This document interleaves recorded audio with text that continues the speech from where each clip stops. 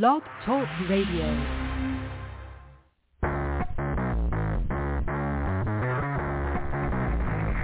Hello and welcome to Action Radio. This is Greg Penglis coming to you from the historic district of downtown Milton on the banks of the beautiful Blackwater River.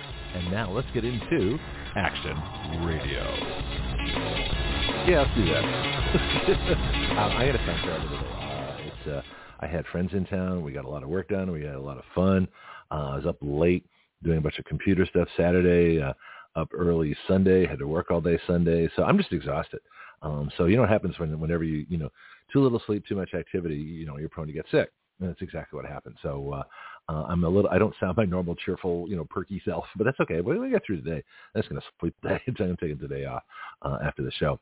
So if it's really nice that I have both Jonathan and Dorothy, who are going to be on the show later, and they're probably going to appreciate getting more airtime because I'm not going to be able to say a whole lot by then.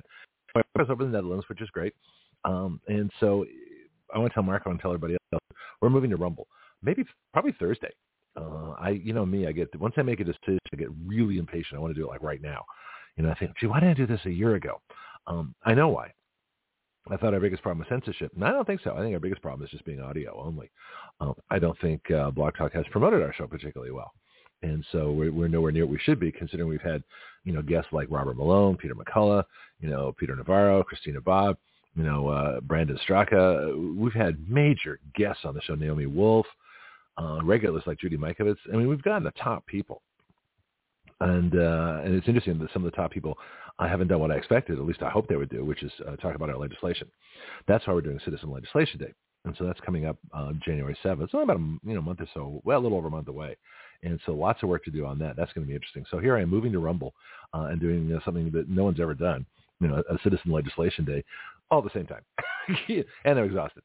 But I'd say I think one good day of sleep, get some vitamin D. I think I'm out of vitamin D, maybe some zinc, and that'll be fine. So the immune system is everything. You get sleep, you eat right, you exercise, then you can pretty much combat anything until you're dead. In the meantime, you got stuff to do. So that's the news on that. So if I sound a little bit under the weather, as they say, that's why. So as for Rumble, CJ, who does Rumbles herself, is going to help me out with that. So our first Rumble show is going to be Thursday. And so Marco, make note, Action Radio, Citizen Legislature. It's not going to be hard to find us. We're the only one that's even close to that. I think there's some Action Radio thing, but they're more like, news branding and stuff. And in fact, that's why my initial trademark didn't work, because I said Action Radio. And well, that could be Action News. That could be, Action whatever. And it's too generic. Okay, well, went back to the drawing board, talked to my reporter, came up with an entirely new graphic, and we created the Action Radio Citizen Legislature. Well, now that is unique. Nobody's got that trademark, accepted it. It's okay, let's work on it for like 5 years. However long it takes them to make a decision. So that's where that is right now. But the good news is nobody else can touch it. And they won't, because it's a good trademark. It's going to work out nicely. So we got that covered. So we got most things covered. Anyway, it's the move to Rumble, I think, is going to be really good. Maybe not today, because I look like hell, I'm sure. But listen, Steve Bannon's my hero. So if Steve Bannon can look like hell when he's feeling good, I can look like hell when I'm feeling bad. And so that I think that'll definitely benefit us. Plus, you get to see all the stupid things I do here, all my facial gyrations and manifestations and all the stuff that people don't know. In fact, I'm just crazy enough that if people are talking, I was like, okay, be right back. I might just leave, go get something from the kitchen, come on back with a banana. I mean, I would do that just because it's funny, So expect a lot of comedy, expect a lot of craziness. All the things that you don't see, you're going to. So I think that's going to be all right. All right.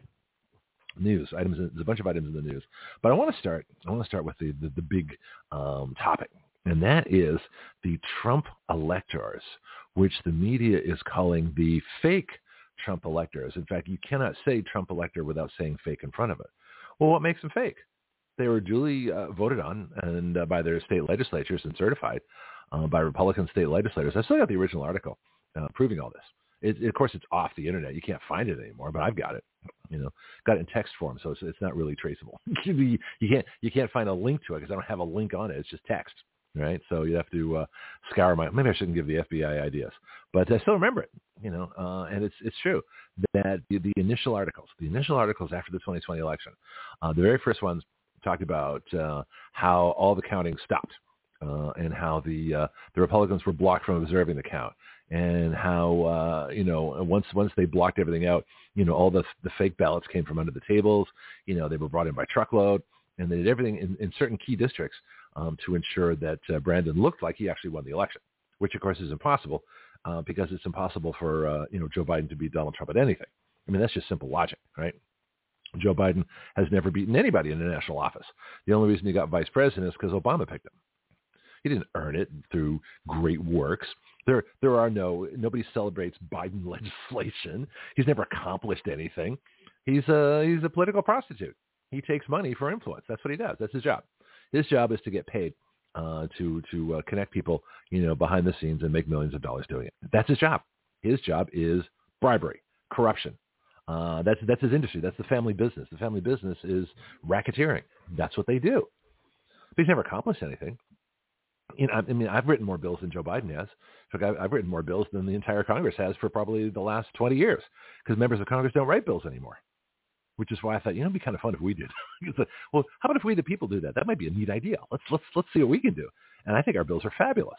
So because that, and because the other problem in conservative world is that conservative world does not want to solve the problems any more than conservative politicians want to solve the problems. So the Republican geldings are very closely associated with, conservative geldings. And the conservative geldings are not much better. I'm talking Heritage Foundation, Federalist Society, all these lofty groups and all these big writers. They pontificate and they say, this is what we have to do to save our country. I can really do that voice today because I sound like hell anyway, right? I haven't sounded this bad since COVID. And that would have been the end of December of 2019, beginning of January. I really should dig up those shows again. So, excuse me. Yeah, that's what I used to cough. So what I intend to do is save all those shows and preserve them and put them on a website, plus my WEBY shows. I've got 7 years in radio. I don't want to lose any of that because you can tell when I start off, a whole lot of bing, bang, wallow, bing, bang. You just do things when you first start in radio. Hopefully I have curtailed that. Hopefully I don't speak quite as quickly as when I was nervous, and hopefully I do not interrupt people as much as I did when I started. But those are things you learn, as you get into radio and you do more of it, and you start listening to your own show, and you go, gee, I didn't mean to do that, and cringe moments. Now they're still staying in. I won't get rid of my cringe moments because they're learning experiences. And so I never want to edit and sound, really polished and professional day one because I wasn't. So I try to be honest as much as possible with these shows. That's why I don't edit them. And so what you hear is what I record at that moment. And speaking on the Rumble videos, I'm not going to edit them. They're going to be, if I make some horrendous flub, I'll make a correction. Say, I really didn't mean to say that. That was kind of stupid, which I've done on this show. It happens when you're free flowing, your mind is going, and you think, gee, then you think, I shouldn't have said that. You got to correct it. Anyway, so let's get back to the Trump electors. That's something that is not going to go away, is dealing with 15 topics at the same time and flipping back between them. Now, I'm ADHD. That's just how I think. I just, I never do one task at a time. I always do like 5. and I partially complete all 5, and all 5 are done pretty much at the same time. But I have 5 things going at once, whether it's cooking, writing, doing something else, cleaning. I'll clean like 5 things at the same time. And I'll go back. I get bored, right? So I go back and forth all these different things, and it's oh god, I'm probably a study in classic ADHD. Anyway, so what fascinates me about the Trump electors so much is that it's still an issue. Now, one would assume. Now, Trump never cared about the Brandon electors, from the other states. Why? Because it's pretty well established that Brandon's electors, or Hillary Clinton's electors from 2016 lost. Everybody knows Hillary lost by a big margin. So although they question it because the Democrats always question when they lose, the truth is they lost. Hillary Clinton was not as popular as Donald Trump. People wanted Donald Trump to represent this country, not someone that sounds like their ex-wives and girlfriends. That includes women too. So that's the problem. So men would not vote for Hillary Clinton. I said this at the time. I said men are not going to vote for Hillary Clinton. They'll never vote for her. Why, Greg? Well, because she sounds just like our ex-wives and ex-girlfriends. Nobody wants to listen to that. I got a lot of trouble for that comment, but it's true. It's still true. So that's why Hillary Clinton will never go far in politics. She will never get male voters. Never. In fact, she won't get most female voters either because they can't stand her either. The only people she'll get are radical Marxist, leftist, socialist feminists like herself. Those are the only people that support her. Well, that's why she didn't win. Okay, it's too narrow a view. I don't know who supported Brandon. I mean, how many people in this country go, I really want an incompetent, senile, mentally deficient, and mentally degrading person as president. I want to be represented by an idiot. I mean, how many Americans go around their day, I want to be represented by an idiot. I want someone that wants to take all our gas away and force us to drive stupid electric cars that cost a fortune and don't go anywhere. That's great. I want a president that's going to take away our military. I want a president that's going to open our border to 15 million illegals. I want more crime. I want more inflation. I want green energy that doesn't work. Oh, by the way, green energy is dependent on carbon. I'll talk about that someday too. But green energy is dependent on carbon. It just is. We are dependent on carbon. We are a carbon-based life form. Carbohydrate, the food you eat is carbon. Your body is made of carbon. Carbon dioxide goes into the air so the plants can breathe carbon, mix it with water, and form sugar. I was thinking about this in my head the other day. Maybe I should write it down here. You guys ever do chemistry? Chemistry is kind of fun. So let me see. Let me do a balanced equation. So this goes back to like high school and college fresh chemistry. So H2O and plus CO2. Okay, so we've got two atoms of hydrogen, one of oxygen. We got one of carbon and two of oxygen. CO2. So it's O2. So you've got three atoms of oxygen, one carbon, and two hydrogen. Okay. And sugar is C6H12O6. Marco doesn't have his audio tuned on. Well, just listen to the podcast, Marco. I'm doing chemical formulas here. So that equals C6H12O6, which is glucose. All right. So plants form glucose. We do too. So we take carbohydrates and break them down into glucose, C6H12O6. Well, we've got three atoms of there already. So we need to add, we need to put some more. We need to basically double our oxygen. We need a whole bunch more hydrogen. And I'm not sure how it's going to work out. It's going to be a lot of hydrogen and carbons. We need 6 of them. So we're going to have 6. Anyway, but I can't do it now. That's why I failed chemistry, I think, or nearly failed it. But anyway, that's the basic formula. Is water plus carbon dioxide, with photosynthesis creates energy and sunlight, and it mixes together and eventually form glucose, C6H12O6, which is sugar. It's also a carbohydrate. Okay, that's how it works. Okay, well, that requires carbon. Okay, in fact, carbon's half of it. Water and carbon dioxide. You put them together, and plants take that through photosynthesis and make food. Okay, make carbohydrates. Well, we eat that food, and we burn carbohydrates. And I've explained this before too, that plants, when they go into the ground, stay down there for a long time. Heat, pressure, eventually form hydrocarbons. Because they don't have the oxygen. I don't know where. I guess the oxygen gets squished out of it. We mix those hydrocarbons, in other words, oil, coal, and natural gas, with oxygen in a piston, in a cylinder or a jet engine, or any number of different ways of doing it, and you get combustion. Well, that combustion, releases heat and expands. Well, the gases expand, and as they expand, they push pistons, move jet turbines, and do all that kind of stuff, and you get motion, you get energy, right? So a dynamo in a power plant is basically the same thing. You heat steam goes through the turbine blades, and they spin really rapidly, and that creates electricity, right? That's how it works. But if you take electricity and put it in an electric car, you're just stuffing it into a battery. But that battery is ultimately dependent on carbon dioxide. So because carbon dioxide create plants create, the organic fuels, not fossil. We're not powering our society on dinosaur bones. You're not. T-Rex bones are not enough. You can't grind them up and make energy. You just can't. Okay, it's organic algae plant material, billions upon billions upon billions upon billions of tons for a whole long time. That's what makes it work. Okay. Anyway, I digress. So let's get back to the Trump electors. It's kind of fun being all over the place. Actually, I'm sure Marco's going crazy in the Netherlands. Great. What the hell are you talking about? All right. So anyway.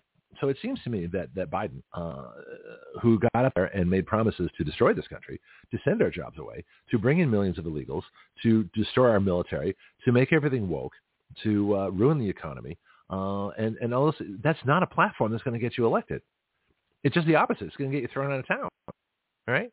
So the idea that Biden could win on a platform that Americans hate with a passion, that's irrational. Okay, so when people say, well, there's no proof that Trump won the election. Yeah, there's proof. Biden's platform. Americans would never vote for that. So they had to steal the election. See, the government did want that, right? The government. So this is what happened. And so I got to write this article. Although I might switch to, is it Rounds? Something like that. Anyway, Rumble is their own news service because not enough people are subscribing on my Substack. So, had enough of that. I'm going to go where the action is. So I'll probably move over to Rounds and have moved my articles over there. Every time I change an article source, it's great because I get to repost all my old ones. I get a new audience. It's like, it's fresh for them. It's old for me. I've seen it like 4 times. Anyway, so how is it that anybody could think there's only 2 kinds of people, that think Biden won the election? 1, total morons and idiots, and 2, people who are lying. Okay, and the people in government, they're lying. They know Biden didn't win. That's why they had to steal it, because it's such overwhelming evidence that they stole the election. All right, it is everywhere. Now they've tried to suppress it everywhere possible, but what's so fascinating to me is that they're still talking about the Trump electors from 2020. So if Biden really won the election, then those electors don't matter. They don't count. And yet they're going after them. They're persecuting them. They're prosecuting them. The FBI is raiding their homes and seizing their phones and computers. Why? Because they're viable. And there's a constant media campaign. There's a media campaign out there saying that they're not viable. Well, if they're not viable, why are you people fussing so much over them? All right? What would Shakespeare say? Methinks thou protesteth too much? Stay with it. The Trump electors are fake. No, they were actually voted on by the state legislatures. They're perfectly viable. And why are you worried about them? If Biden won, what are you worried about? It doesn't matter what the Trump electors did. It does matter, because the Trump electors is the one way to expose the entire fraud of the 2020 election. Because the battleground states, if those Trump electors ever get certified, everything Biden did, and everybody that supported him, and everybody that contributed, and everybody that participated in this coup d'etat, the least that's going to happen to them is that their reputations will be completely shattered. Nobody will trust them again. Nobody will believe them. Democrat Party will be ruined by this, because everybody will know that they lied for years, consciously, intentionally, lied for years. So it's just like, what does a murderer do? Clean up loose ends? All right. So in other words, for a murder to be successful, you have to clean up the loose ends. All right. Well, that's what this is. Getting rid of the Trump electors is cleaning up the loose ends. As long as those Trump electors are out there, they can correct the election, and Trump will be declared the winner, the proper winner. That's what has to happen. We cannot have generations of Americans believing that Americans at this time in our history were so stupid that we vote for a complete moron who was hell bent on destroying our country, or at the whim of Obama. So with Obama calling the shots, Brandon, being this completely mentally deficient moron, and the sad part about this is they're letting it happen. Anybody who could do anything about it. Why didn't the Republicans boycott Congress as soon as Brandon was declared the winner? Well, because a lot of them voted for him. They voted away the Trump electors. Why did they do that? Why didn't the Republican Party say, wait a minute, that's not going to do? Why didn't people leave the Republican Party in droves? And I've thought about it, and I keep thinking about it. I think about it every day. And the only problem is I wouldn't be able to vote for Trump in the primary. I want to do that. Then I'll leave the party. Because after I vote for Trump in the primary, there's no reason to be a Republican. None. Because they're a bunch of geldings. So why are these Trump electors so dangerous that they have to be persecuted, prosecuted, declared fake? Now, here's the thing. I did an internet search, and I spent some of Saturday, some of Sunday, looking for stories on the Trump electors are real. And guess what? Only the one that I got from way back early in the 2020 election. So between November and December of 2020, the only decent articles written about the 2020 election. Everything else after that, especially after January 6th, everything after January 6th is pure propaganda. Can't believe it. None of it's true. But the good articles, which are still out there, a few of them, I know one that isn't because I've copied it. If I can copy a couple more today, just in case. Because I got some good ones out there. But the way it works very simply is the Constitution says the state legislatures shall appoint the electors. End of conversation. If the state legislatures appoint Trump electors, those are the correct ones. It's the Brandon ones that are the fake ones. And we've been over this on the show many times. But it keeps coming back. And it's fascinating to me that it keeps coming back. In other words, they won, but they have to keep declaring their victory. So what are they worried about? What are they worried about? Why do they keep declaring their victory over and over and over again? It's because they didn't win. And they know they didn't win. This is like a confession. All right? It's like when someone says, you can't prove I did that. Well, you just proved that you did do it. Because if you didn't do it, you'd know nothing could be proved, right? So that's a confession. Whereas an innocent person says, I didn't do that. What are you, crazy? Get the hell out of here. And they don't worry about anything because they know they didn't do it. That's what an honest person says. A guilty person says, you can't prove that I did it. In other words, they did it, but they're relatively safe in the knowledge that you can't prove it. Doesn't mean they didn't do it. Okay, so in other words, it's like they admit that they did it. It's just, but but they say that you can't prove it, which is really fascinating when you think about it. To me, that's hysterical. This is the same thing here. You can't prove that Trump won. Why would that even be an issue? If Brandon won free and clear in an honest and fair election, that's not an issue. But apparently it still is, right? This is why it's so fascinating to me. I'm feeling better. Maybe talking politics, makes me, helps me out. All right, so let me see if I can pull a couple of really bad articles. Let me get you the good one. All right, we'll start with the good one. Knightsbridge, December of 2020. Article titled, "The 7 battleground states each sent Republican electors that voted for President Trump." It was by Paul Ebeling, and I don't know the exact date. It kind of got a little messed up here. So the 7 battleground states each sent Republican electors that voted for President Trump. So let me just read it. So the article says, this is December of 2020, so it's the month after the stolen election. This is how it works.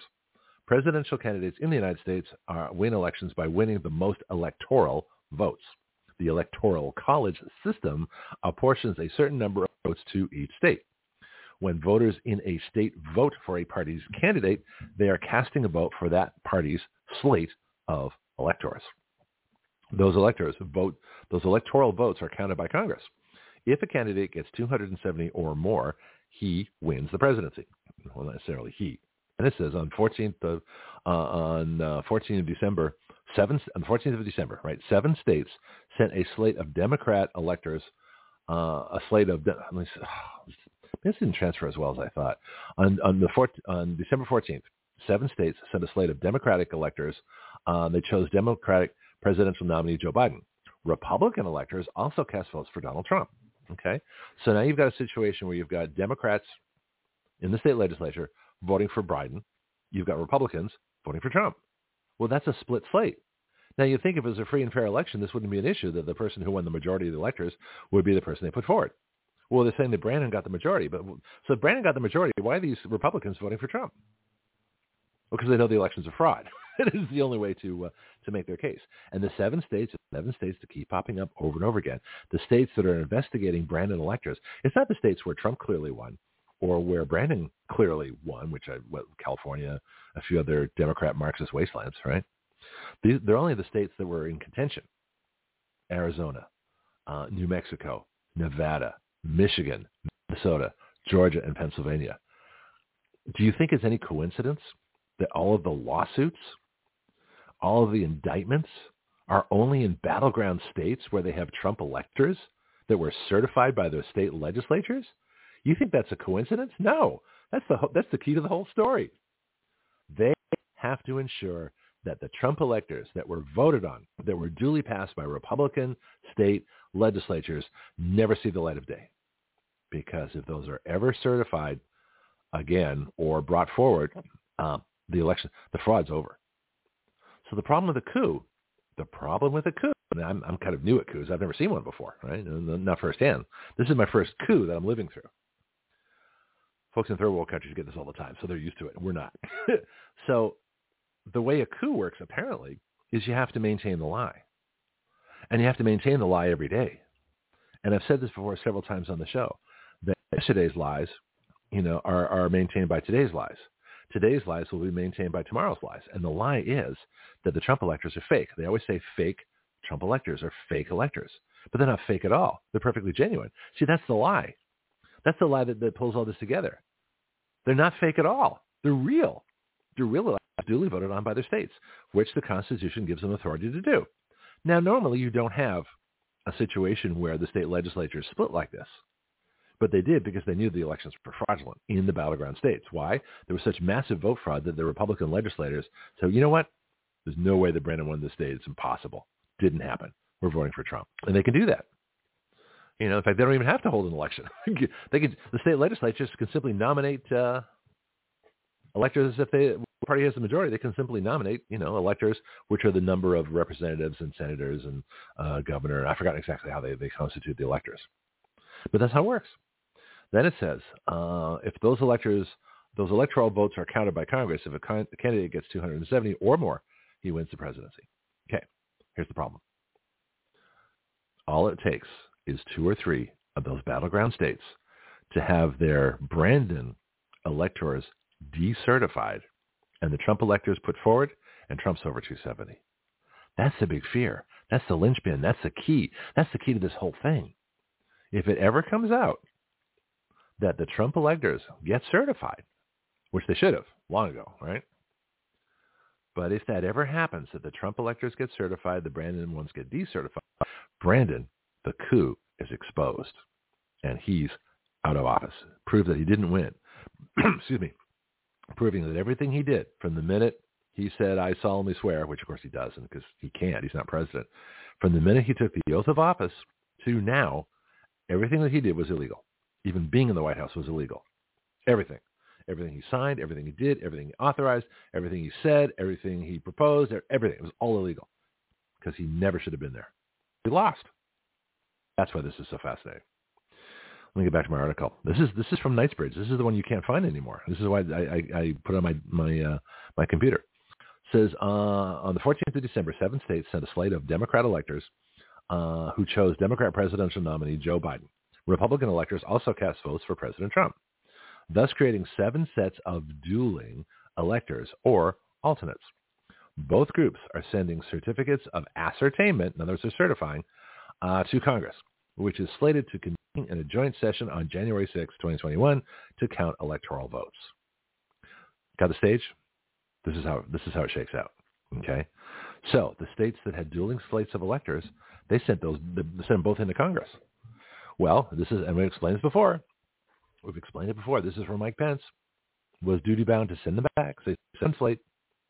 He says he couldn't do that, but of course he could do that. The Congress changed the rules so the states can't do that anymore. They can't send dueling slates of electors. Why? That's how they maintain the coup in future coups, right? So if future Democrats win by fraud, they've already got the laws in place to maintain the fraud. It makes it easier for them, right? That's why they passed that new law.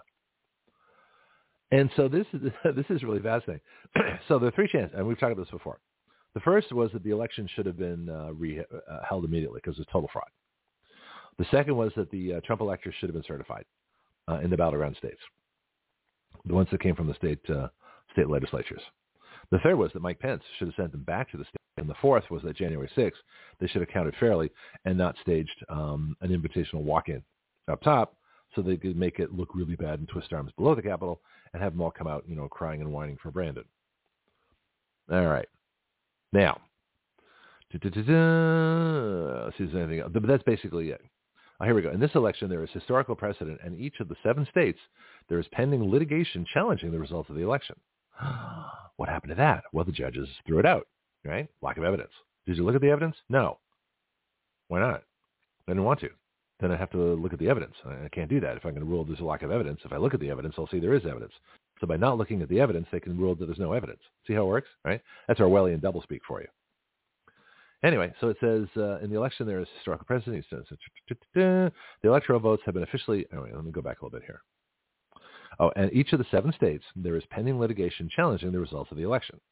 So the litigation in Arizona, New Mexico, Nevada, Michigan, Minnesota, Georgia, and Pennsylvania. Those are the 7 battleground states, right? Those are the ones that they committed the fraud in to push Brandon over because they knew those are the 7 states they needed to get 270 by fraud. And the easiest states with liberal areas where they could do it. Maricopa County, Phoenix, Arizona, I think Vegas, Nevada, Minneapolis, Minnesota, Detroit, Michigan. These are all the liberal cities, right? Georgia would be Atlanta, and Pennsylvania would be Philadelphia. So they picked all the liberal cities, and that's why they did the fraud. And it's pretty simple to understand. Then it says the electoral votes have been actually counted, and the votes have been sent along. There is nothing to be done until the matter gets to Congress. Right? So wait a minute. Well, that seems pretty straightforward. So the Republican legislators send Trump delegates. The Democrat governors send in, Brandon delegates. Well, we got a conflict here. Well, it can be settled in court, which is bad, but it should be settled in Congress. But then Congress refused. They held a coup, and they picked the Brandon electors. All right, rather than actually settle and debate it like they should have done, they participated in a coup. Fascinating. Then it says in 3 of the 7 states in question, Michigan, Pennsylvania, and Wisconsin, Republicans control both the state legislatures while Democrats hold the governor's posts. Michigan, Pennsylvania, and Wisconsin, Republicans control the state legislatures. So when the Republican state legislatures put forward Trump electors, those are the ones you have to count. But they didn't because they broke the law, right? That's what a coup does. It breaks all the laws.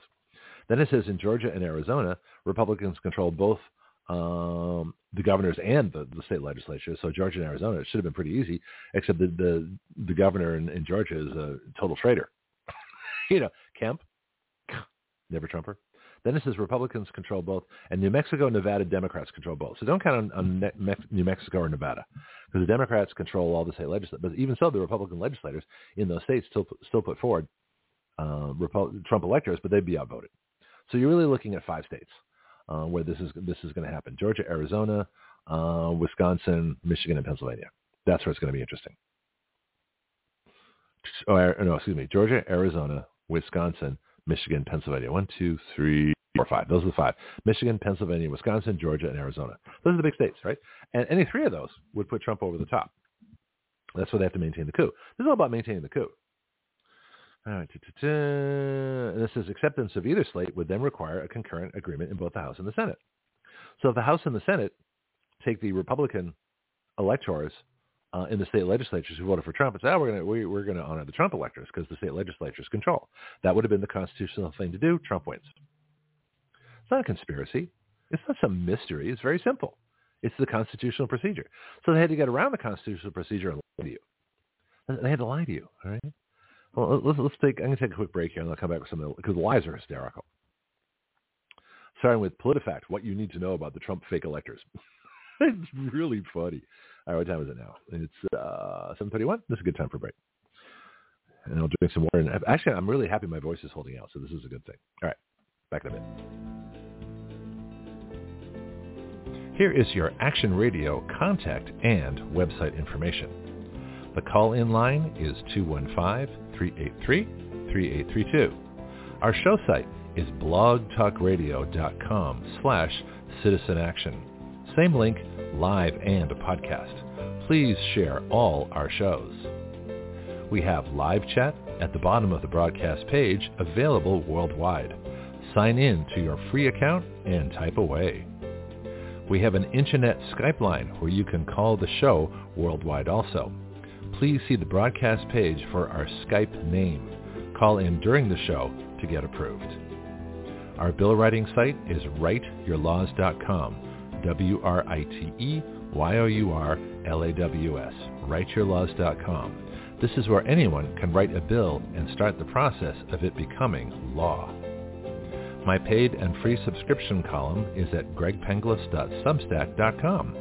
Please consider a paid subscription of $5 per month or greater. For contributions to Action Radio, please go to givesendgo.com/actionradio. We have over 20 Action Radio Facebook groups. Use the Facebook search window by putting in Action Radio to find our groups. My public email is greg@writeyourlaws.com. Please contact me about advertising on Action Radio and helping our mission of freedom. Thank you for listening.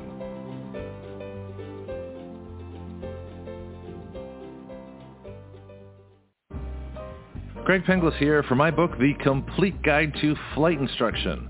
Everyone at some point in their life wants to learn how to fly. Few try. Even fewer go on to get a license. I believe a major reason for that is how we teach people how to fly. My book is designed to help you navigate the flight training system, but it's so much more than that. It really describes an entirely new way to teach flying.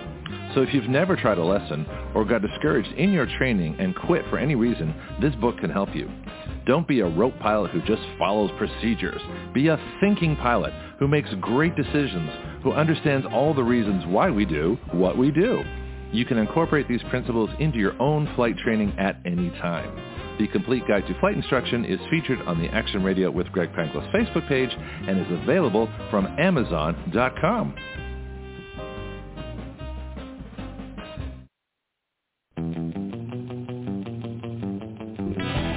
Action Radio, part of the ADHD Radio Network, the ultimate free speech zone.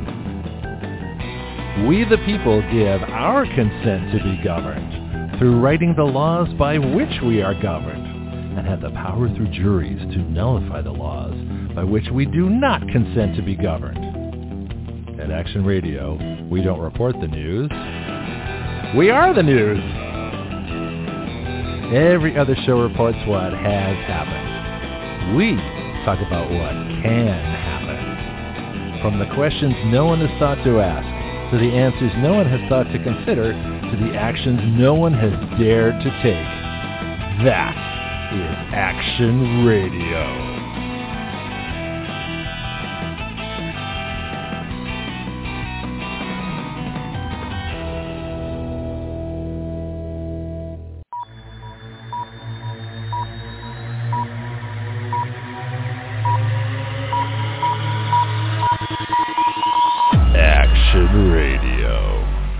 Dangerously cool.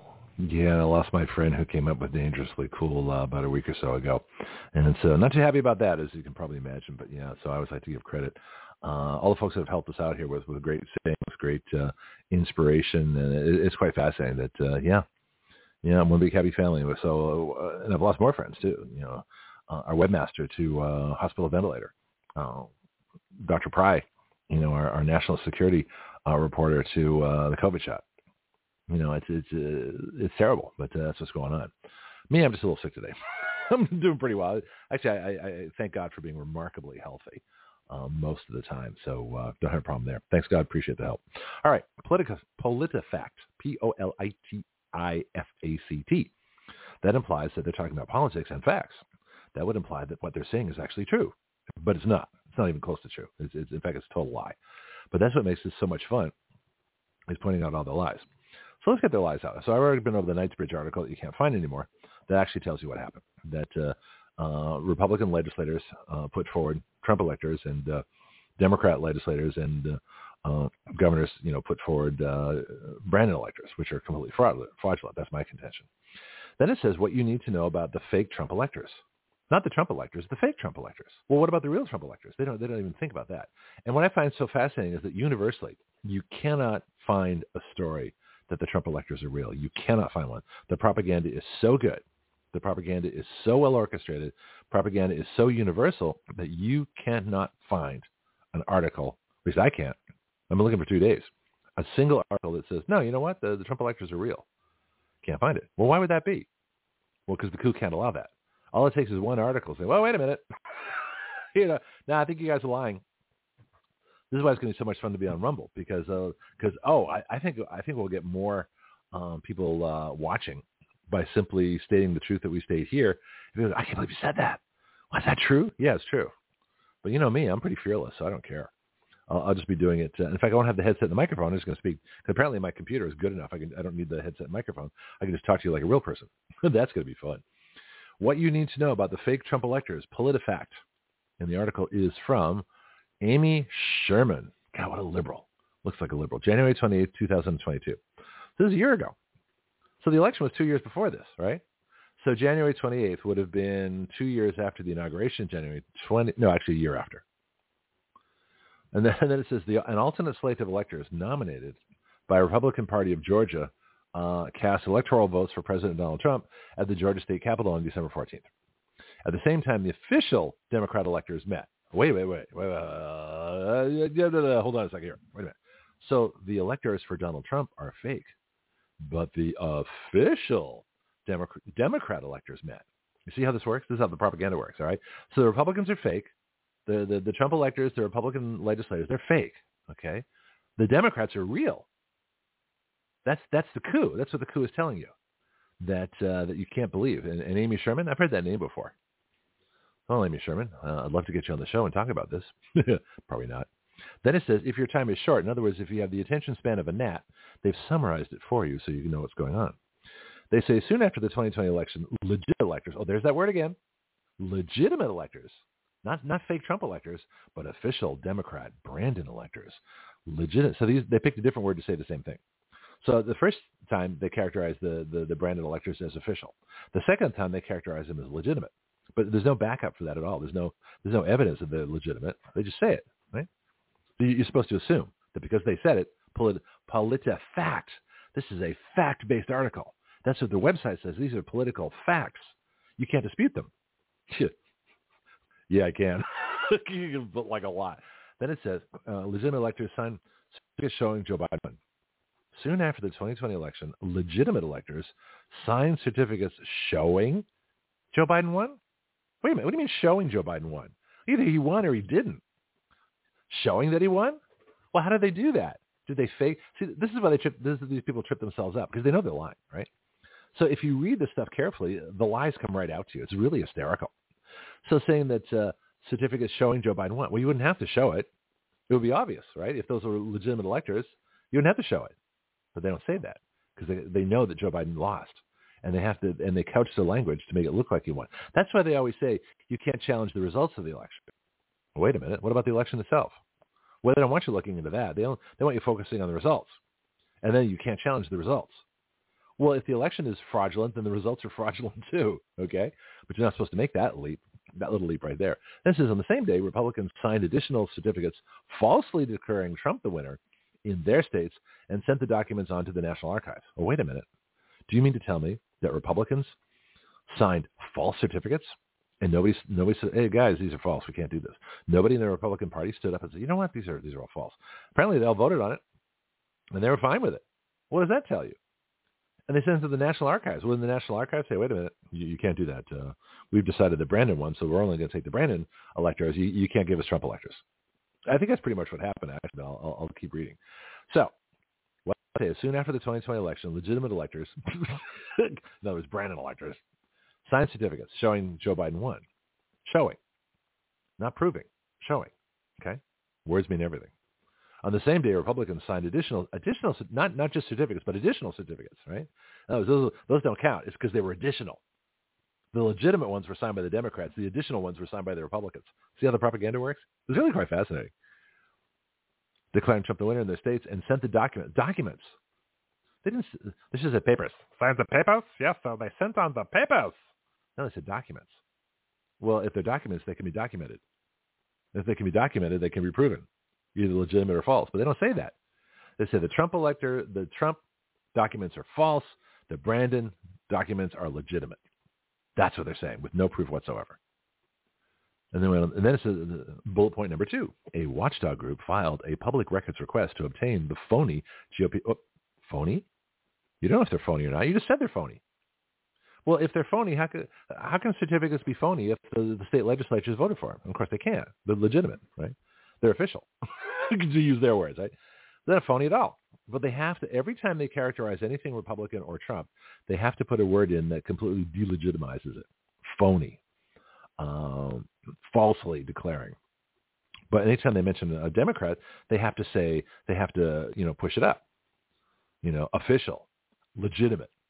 So the words are everything. This is a watchdog group we don't even know who they are. It's probably a Democrat group. Filed a public records request to obtain the phony GOP certificates. I should have just said the GOP certificates. And the records were posted online in March 2021. Well, if they're posted online in March 2021, then we can check whether they're real or not. Right? Because they're posted. But there's no follow-up here. Then it says multiple state and federal officials are investigating the phony electoral certificates.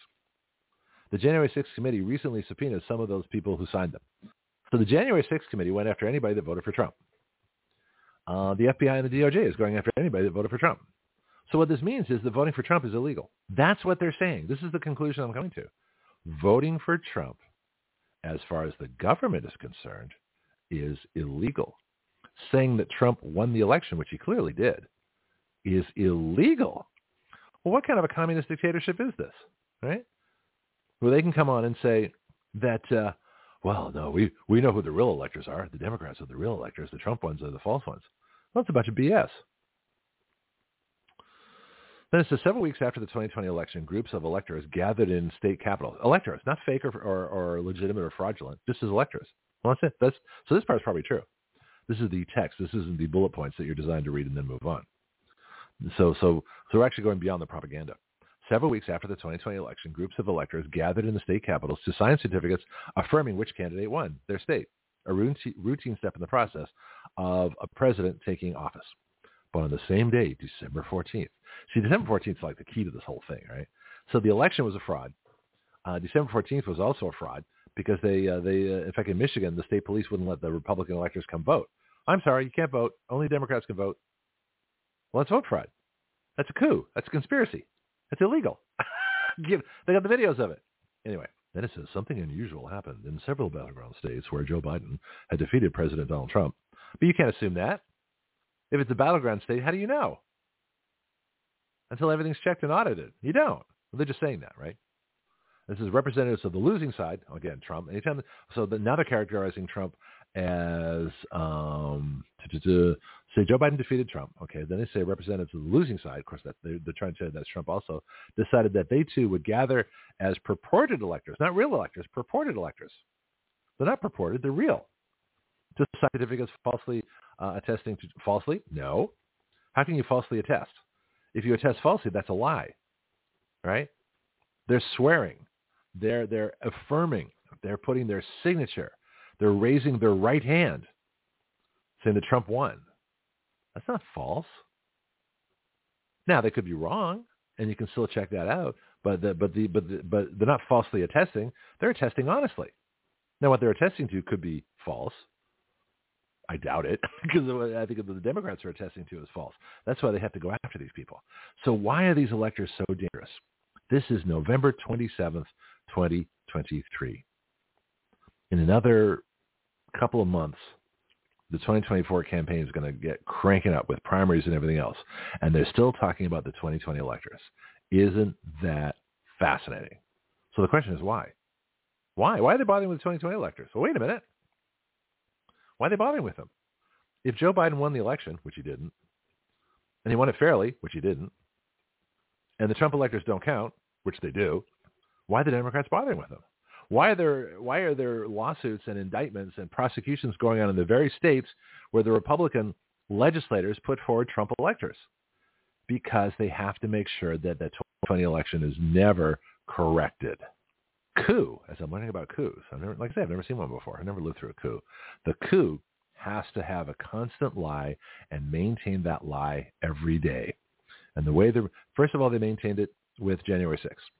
Then they maintained it with the January 6th committee.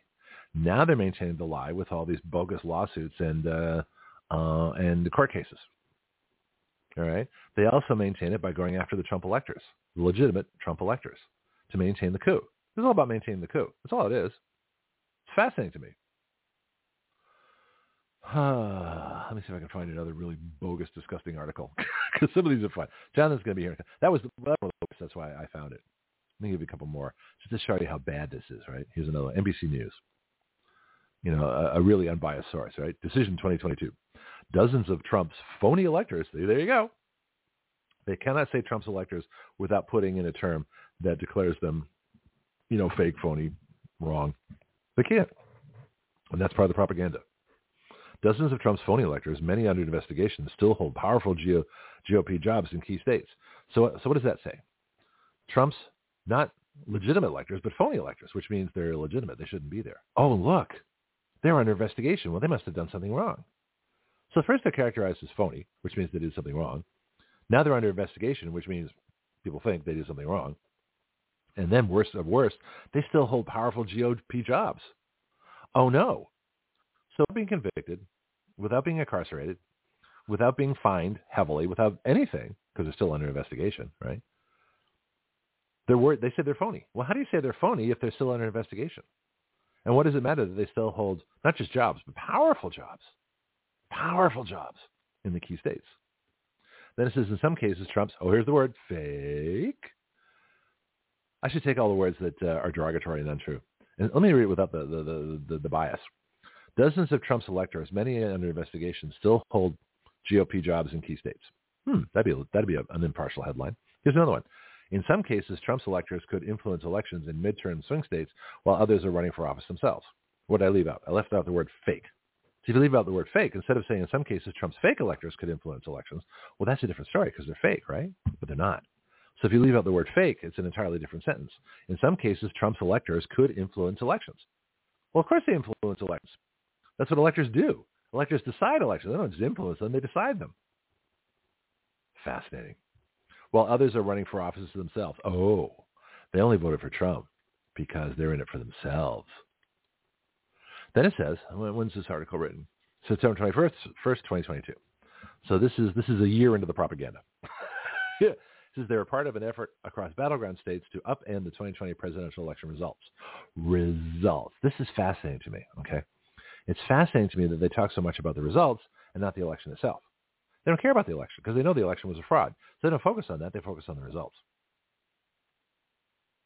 And it says they were part of, this is by Natasha Gorecki, Korecki, Gorecki, and Caitlin Francis. They were part of an effort across battleground states to upend the 20. They were upend. Oh, please. Upend. What they're really trying to do is get the right results. Let me read it properly. They were part of an effort across battleground states to get the correct presidential results from 2020. This is signing documents asserting they were the state's rightful electors and Donald Trump, not Joe Biden, was the victor. Well, it's true. Today, the U.S. Justice Department is circling these, quote, fake electors. The U.S. Justice Department, which basically works for Joe Biden. All right. So in other words, you have a coup, you have a Praetorian Guard, you have a fake Department of Prosecutors that their sole job is to prosecute Donald Trump and anybody who supports him, making voting for Donald Trump illegal. That's my contention. And the whole point here is to make voting for Donald Trump so heinous, so fearful that the feds might go after you. Oh, Marco's back. I know, Marco, you're picking up this conversation midway through. You really have to go back and listen because I've been on kind of a roll for most of this hour here. But this is fascinating to me. Now here it goes. This is NBC News. Says from September of 2022, says the U.S. Justice Department is circling fake electors, except they're not fake. The FBI has visited many of their homes during grand jury subpoenas. Well, why would the FBI visit the homes of people during grand jury subpoenas?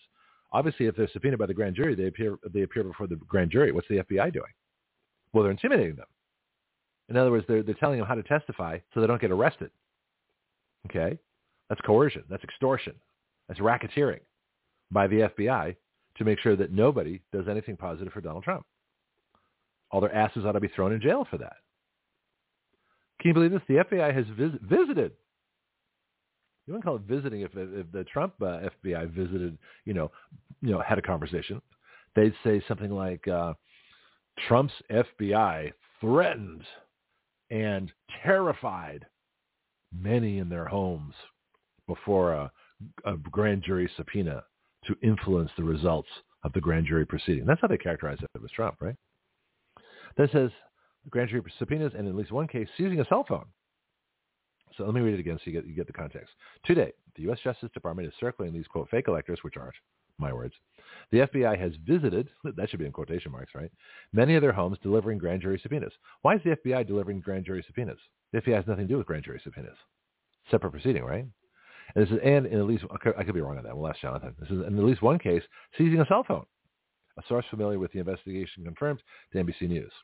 And the January 6th Select Committee, in other words, all Democrats, and a couple of Republicans who are in fact Democrats, has compelled many of them to testify. Compelled. Arguing they were part of an integral part of a broader scheme cooked up by some of Trump's closest confidants to overturn the election. Let me put that in English. Let me put that in proper. The January 6th Select Committee of Democrats who are trying to desperately maintain the coup through a series of lies and Hollywood productions has illegally compelled electors who have duly voted their conscience and certified Donald Trump. And the committee has argued that they were a part of stealing the election, which of course they did, the Democrats did. And this is cooked up by some of Trump's closest confidants. In other words, what it really, let me see if I can rephrase this properly. A testifier arguing that they were an integral part of a legal procedure to properly certify Trump electors when the deep state, the government, the FBI, and the DOJ had sought to suppress the vote of legitimate Trump electors. How's that? Sound pretty good? I think so. Then it says law enforcement activity has not pushed these, quote, there it is again, false electors instead of electors from their political purchase. I mean, I got article after article. This is the same thing. The article on Arizona, same thing, right? The Arizona Central. I'll just quickly go through these because Jonathan's going to talk and I'm going to sit back and listen if I can. What do we got here now?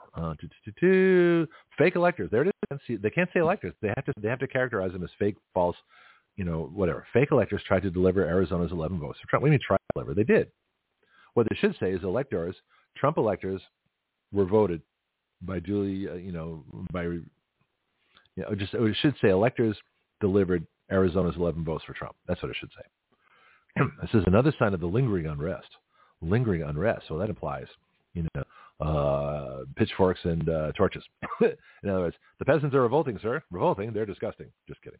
Anyway, and another sign of lingering unrest over President Donald Trump's election loss, except he didn't lose, he won. An Arizona group sent the National Archives in Washington notarized documents. Notarized. Okay. Last week intended to deliver, and then it says wrongly, the state's 11 electoral votes for him. No, what this is that the Republican state legislature duly certified Donald Trump and this 11 electors to the National Archives. That's the truth. Everything else here is propaganda. All right, what else we got here? MSNBC has an article on Nevada. Republicans who falsely claimed to be Nevada state electors. See, these are all the battleground states. These are all places where Brandon can get it overturned. There's another one on Newsweek, right? This is from Newsweek. Full list of Trump fake electors in each state and the charges against them. They're not fake. There's nothing fake about them. So what's fake is the charges against them. That's what's fake. Anyway, I got about 3 or 4 minutes. You get the idea. I think I pretty much made my case that this is a fraud, and they maintain the fraud. So played a couple things. Much is about shot, and we'll be back in just a little bit. Well, that sounds good. Even better. Okay, how about your car? If you want the best service for your vehicle, please talk to James at Florida Stores Automotive, conveniently located at 6715 Caroline Street in the historic district of Milton, Florida, right between the Milton Bakery and the Blackwater Trail. Whether you need an oil change or an entire engine replaced, this is the place. The phone number is 850-623-6651. That's 850-623-6651. Call, ask questions, and get the information you need. Florida Stores Automotive is a full-service automotive shop for both domestic and imports, modern and classic. It is a family-owned business here in our Milton community. Open weekdays from 7:30 to 5 p.m., Florida Stores Automotive is a convenient place to keep your car maintained and on the road. Ask them about Firestone tires and the rotation and maintenance plan. Florida Stores Automotive. I go there. You should too.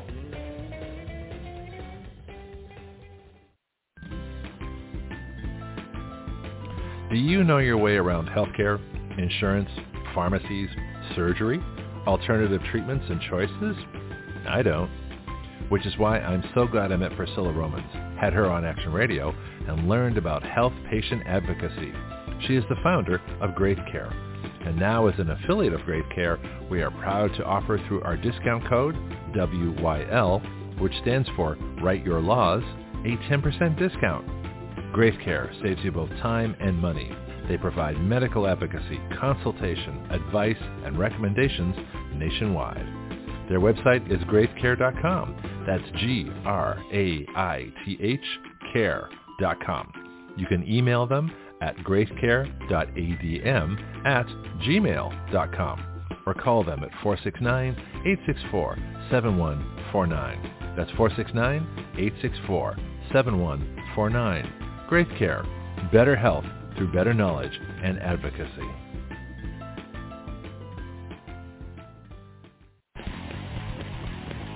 This is Greg Penglis for Strike Force, your source for pure energy. Strike Force is a concentrated energy drink that turns a half liter of your favorite beverage into an energy drink. You make your energy drink yourself. Action Radio is an affiliate of Strike Force, so our listeners get a 20% discount. All you do is add our code WYL to the discount code window at checkout. WYL comes from our website, Write Your Laws. So you can get your energy drink, a 20% discount, and help Action Radio change the relationship of we the people to our government. Not bad. Strikeforce is at strikeforceenergy.com. That's strikeforceenergy.com. Start your engines.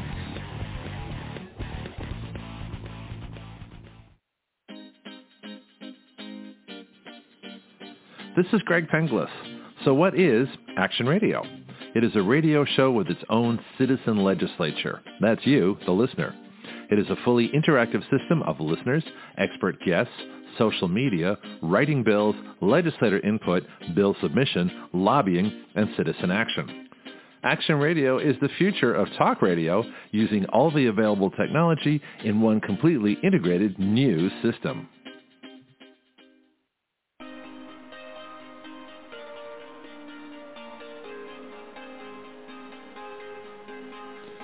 You are listening to Action Radio Online with Greg Penglis. The webpage for all Action Radio shows and podcasts is blogtalkradio.com/citizenaction. Please share our show with all your friends and family, both nationally and internationally. The guiding principle of Action Radio is this: we the people give our consent to be governed through writing the laws by which we are governed.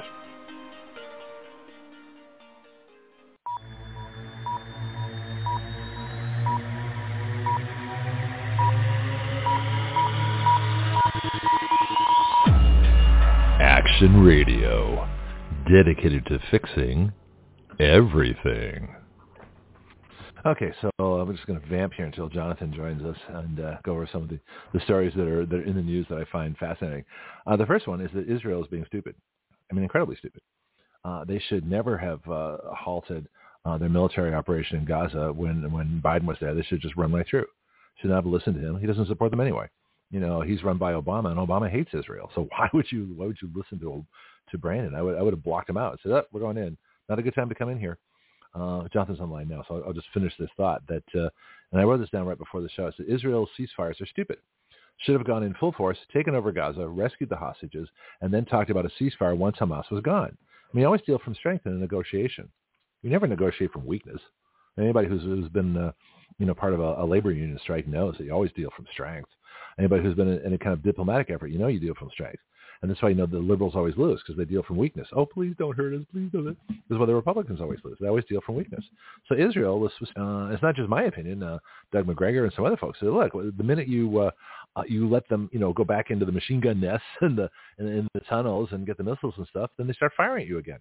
That's why Gallipoli, just to do a famous loss, they celebrate the Anzacs, the Australian and New Zealand Army Corps.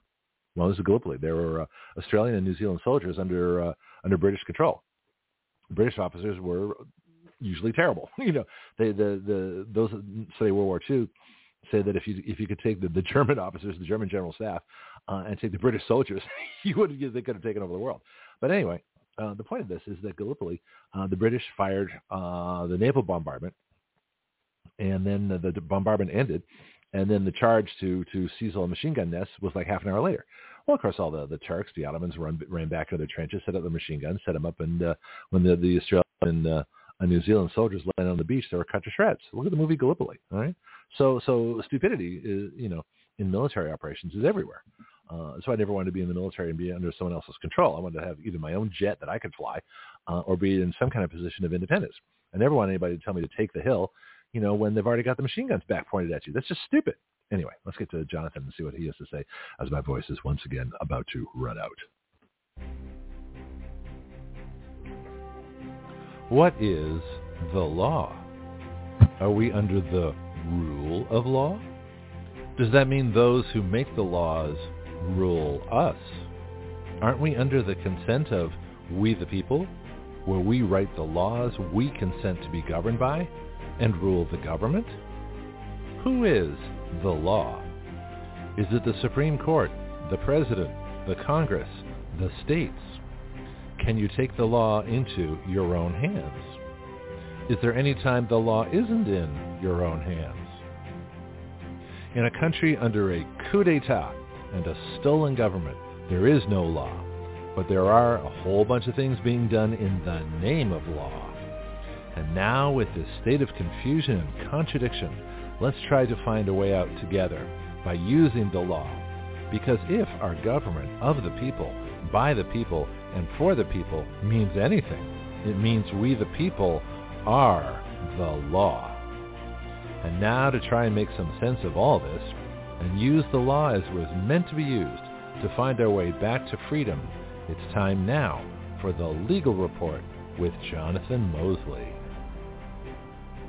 So, Jonathan, I did way too much work this weekend. I know it's a holiday weekend, but I had folks in town, and we had a bunch of projects to do, and I got completely exhausted. So I'm a wreck today. So you get to talk a lot. I'm just going to sit here and, hopefully not, my voice in the process of what we're doing today. How you doing, sir? How was your Thanksgiving? Oh, fine. I was banking on you doing all the talking, but great. No, but we'll. Pretty good Thanksgiving. Got to be with my. I moved to be near my relatives. A word of holiday cheer, I suppose, is I spent a lot of time up in Virginia, wondering, and then I went to my cousin's wedding about 2 years ago, and I realized I don't know these people. Why did I live so far away from family and mistracked them? So I ended up moving and starting now to try to get back to meeting, spending time with family, although they're scattered around, but at least they're closer. So it was a good Thanksgiving. And that sounds good. So not bad. Anyway, so let's see. So what's going on? You're I was just, I don't know if I'm just easily distracted or if your topics are that good that I keep getting tempted to get off, get distracted. I like to think I'm that good, but I'm never really sure. But what do you think? Right, but just real quick, and I will make it relevant. Is I had a post-college course because I was thinking of going into something else, and I believe they made us. And I don't even know why they had us. They had some required books, and I still can't tell you why we read these books. But one of them, I believe, was the rise and fall of the British Empire, and it was, I guess, a study of the governmental mistakes of how the British Empire was kind of a mess. And on your topic, they said of course, one of the reasons why the British military leadership was so bad is because they were. They were politically, well, actually worse than politically. They weren't chosen for their merits. Right. They were chosen basically because the Normans landed in 1056, and they had to figure out how the royals would rule this great big country that they somehow managed to take, and then and so basically all the positions are based on family, not on abilities. So you have all these generals whose only reason for being in charge of the military is who their great grandparents were, not that they knew the foggiest idea of how to actually run a military or do anything. Which, of course, I'll bring it around, is exactly what's happening in our country today. Is that it's all about it's all about the political generals and the, politically chosen military leaders who are, disasters for the average soldier and, dedicated field officers. So there you go. If that does any good for you, we need to stop making the same mistake. Oh, well, listen, I love military history. I find it fascinating. World War I, for example, General Pershing insisted that American troops always be commanded by American officers. He didn't trust the British officers, especially when they had trench warfare where both the British and the German officers thought it was a good idea to run into each other, across barbed wire, no man's land, artillery shells, kill millions of people, and think that was going to accomplish something. It's actually the definition of insanity. Charging the fence, charging the barbed wire, and expecting something different to happen. Well, what happens is everybody got killed, and they did it for 4 years. Einstein's definition. What's that? Is that Einstein's definition of insanity? That doing this, or somebody like that, doing the same thing over and over again and hope this time it's going to work. Yeah, or doing something, expecting a different result. Yeah, that's insanity. Because if you do exactly the same thing, you're going to get exactly the same result. Well, most of the time, but yes. But I mean, the odds are on it for sure. Same thing with socialism, of course. And anyway, so yeah, that's that. So anyway, a lot going on, of course, and I'm trying to make it vaguely legal or about the law. You can talk about whatever you want. I mean, you're not restricted to legal. Sometimes things are very much a legal issue.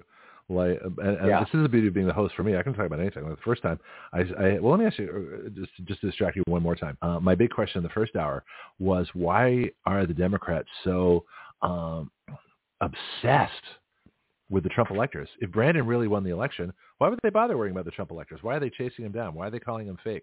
Why did I have 8 news articles that all called him fake, and all the other stuff that they were saying about them? They're being persecuted, prosecuted. I mean, if these battleground states were really won by Brandon, why are they even bothering? Well, first let me back up.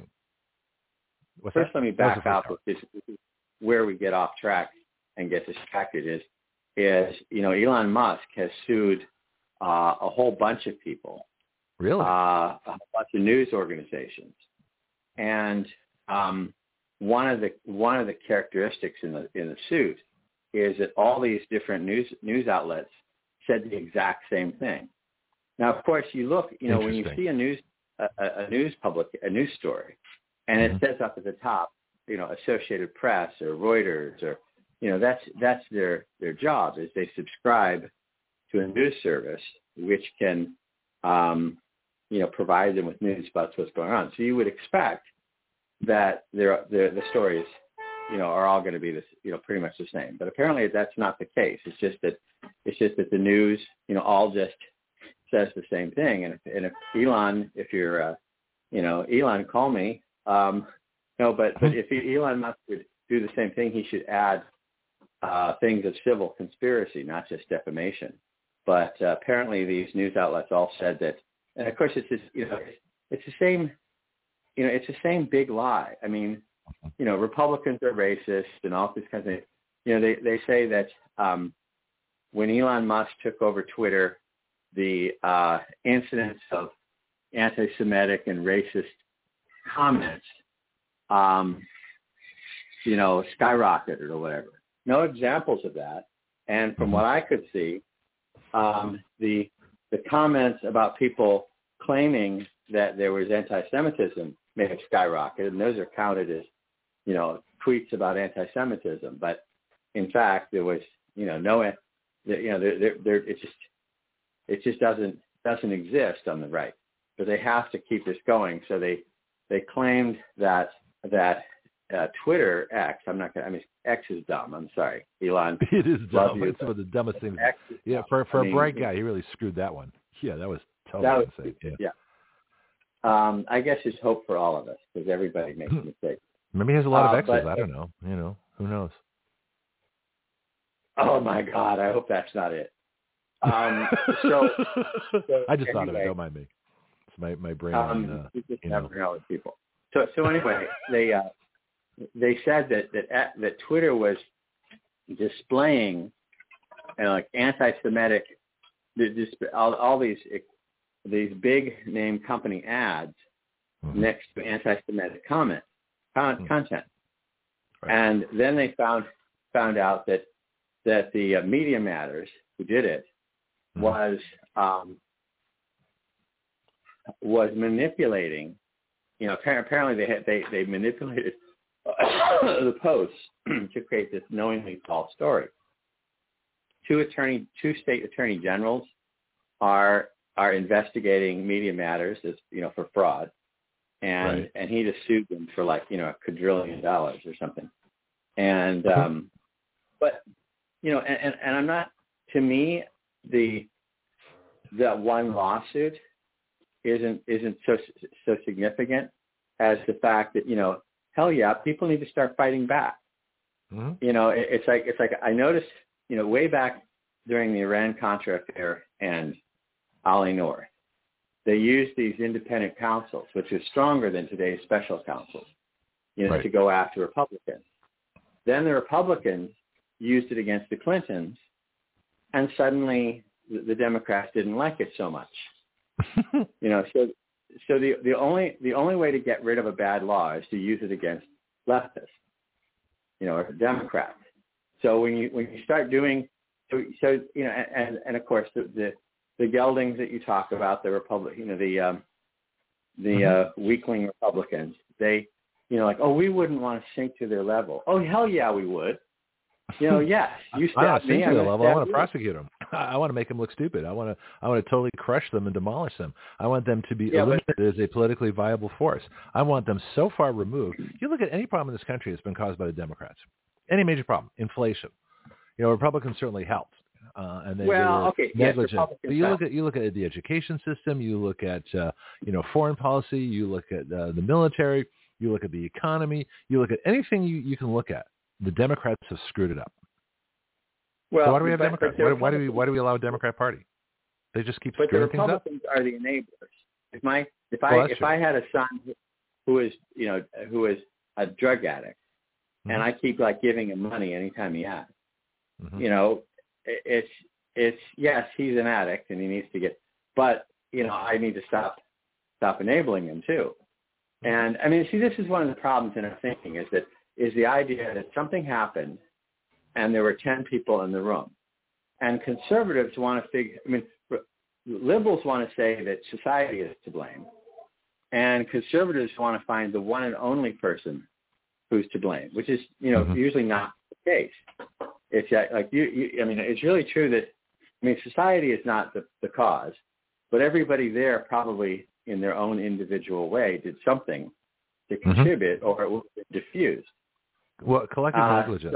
Let's make up a new term here. Collective negligence. People acting together. But the difference, I say, is that if you have 10 people in the room and, a fight broke out or something happened or whatever, it isn't that all 10 people did exactly the same thing. Right. And they're all, society's to blame. It's like everybody, one person could have taken the person aside and talked to them. Everybody's involvement may be different. But it's usually not that one person is 100% guilty and everybody else is 100% innocent. That's just really not reality. But anyway, so whatever we're talking about. But the point is that the best way to stop stop bad things by leftists is to start using their tactics against us. Absolutely. And we're enablers. Be better. Republicans are enablers because we say, we wouldn't want to sink to their methods. And it's like, why not? I mean, how can you, it's like you see, someone sees a woman being raped in the park. And I wouldn't want to be violent. I wouldn't want to sink to his level. Oh, hell yeah, you better damn well do it. Yeah. But you know what? They're actually lower than the Democrats' level because the Democrats are doing what the party wants. They're actually advocating their position. As disgusting as those positions are, they're actually doing their job. See, the Republicans, by saying we don't want to sink to their level, you're already below their level, way below, because they refuse to do anything. Right. And I had a whole plan. Job. Yeah, I had a plan that I was going to. It's in an article I wrote why I'm leaving the Republican Party. I'm going to keep my Republican registration until the primary, and then I'm going to dump it. Because after that, there's no reason to vote to ever be a member of the Republican Party. But I want to vote for Trump in the primary, and after that, I don't care. But there's certain things that the Republicans could have done they didn't. The first thing was to basically shut down the budget and boycott Congress and say, look, we're not going to be here. As long as Brandon's in the White House, he is not the president. We're leaving. We're just going to stop business cold and just leave. They could have done that. They could have held their own January 6th, correction committee or the election correction committee. Right. Well, anyway, but they didn't do that either. I mean, there's just so many things that we thought of that they could have done, and they didn't do any of them. Right, but they somehow think that if they're, if we're calm and restrained and dignified, and we wear a tuxedo top coat and wear one of those hats from the Monopoly game, that the people will say, oh, they're such nice people. Well, we'll. Jonathan, I want to look at this a little more carefully because I think there's more to it. It's not that they're I don't know. They're trying to be, as you say, they don't want to stoop to their level. They're almost like battered wives. Against women. But they're so beaten down. They're so cowardly. They, even when it's in their interest to strike back, they won't because they're so terrified of the reprisal. It's like, oh, don't hurt me and don't rape me again. What's wrong with these people? No, I think that's exactly right. And it started out with under FDR, the Democrats had a super majority, and there was only a few newspapers, and if the Washington Post, I think it was the Washington Star back then or whatever, and if a few papers said mean things about you, that was a devastating real consequences. But they can't get over the fact that nobody gives a hoot what the Washington Post says these days. Mm-hmm. So the Washington Post says something bad about you. Who cares? Well, Trump proved that. Yeah, go ahead, Jonathan. I'm sorry. It used to be a kiss of death, is what I'm going to say. But anyway. Oh, okay. But Trump proved that retaliation works. This is Trump.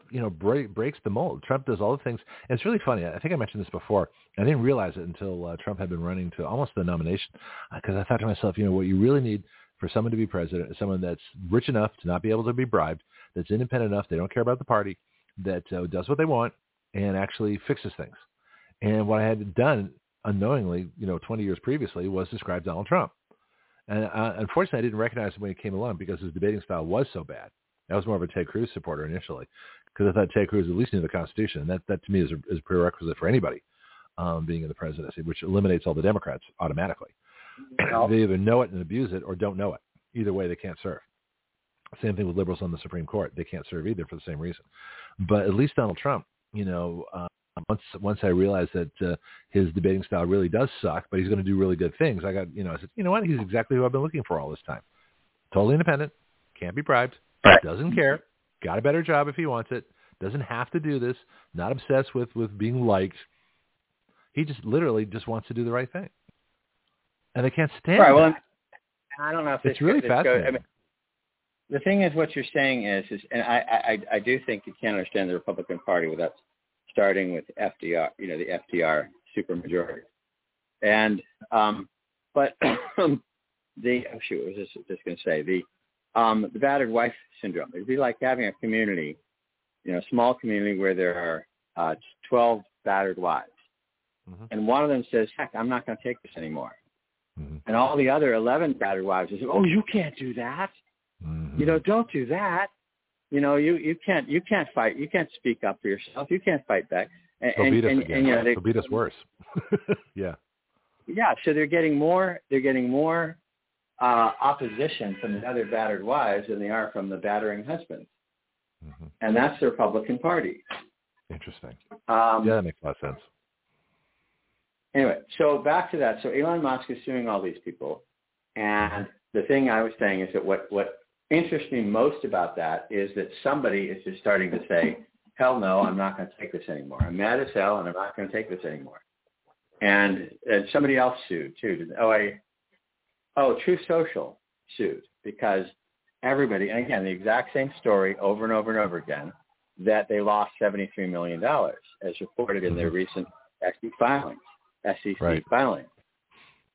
Securities and Exchange Commission. So you go and you look at the filings, there's no such thing there. It's just made up. And this so happens all the time. It's like sexual assault statistics during the Super Bowl. That was all made up because they have an agenda. Yeah. Same thing. Well, it was a study. So Greg, I posted on Facebook. We need to do a study that proves what we believe is true. We just need to design the study to come out with the answers we're looking for, and then we can bludgeon people with the study saying that. I could develop a poll. In fact, we might do that. This is why I'm really curious about Rumble, because I can start to do graphics, and I'll have a question. Do you want America to suck under the Democrats for 4 more years? That'd be a great poll question. Do you want our military to be full of metrosexuals? I mean, let's have fun with this. Well, again, this goes back to my observation from Ollie North that when you start doing that, you expose that the left has been doing that all along. Yeah. So when you start using really biased questions, it's like, well, you can't do that. Well, the left does it, so why can't I do it? And why can't I do it better? So, I would even go further. It's like treble damages. We're going to do it 3 times worse than they do it. Well, something happened over the weekend that was fascinating. I was listening to, as I'm driving around in my Sunday gig, listening to Shannon Bream, Fox News, and they had some Republican idiot on, and it was I do it for the comic value. And this Republican idiot said that Ronald Reagan had a far better foreign policy because when Jimmy Carter had a hostage crisis, because they're talking about the lack of special forces going in to get our people back, which they should have done day one. They should have done October 8th. Special forces should have been in there rescuing Americans immediately, but they didn't because they're geldings. Anyway, so he said that Iran was so afraid of Ronald Reagan that they released the hostages, on his inauguration day. Well, wait a minute. Did you guys forget Iran-Contra? Did you forget that Ronald Reagan paid for those hostages to come out? I guess they sold them weapons, and they took the extra money and gave it to the Contras. Speaking of Ollie North, wait a minute. A little revisionist history here. Ronald Reagan was not that brave. He basically did what Biden did, just didn't pay as much money as Biden did or Obama did. They did the same thing. He paid for hostages. Why do you think they came out on Inauguration Day? You think Iran's going to do us a favor? They don't care. They weren't afraid of him. But they took the money. Well, they should have been afraid of him, but why? That's like the thing, with Ukraine or whatever. They say, well, Reagan would have just hated Russians, but of course, peace through strength meant that he kept us out of wars. The first word is peace, not like let's just go invade every country we can find. Mm-hmm. But anyway, so oh darn, I was just going to say something. So anyway, that's sort of the. Oh yes, okay. So this is somewhat legal, somewhat insurance. My brother's a high-level business insurance expert through his various accidental career moves. But he I know I'm not talking about like home insurance or things like that, but like for example, the Yemenis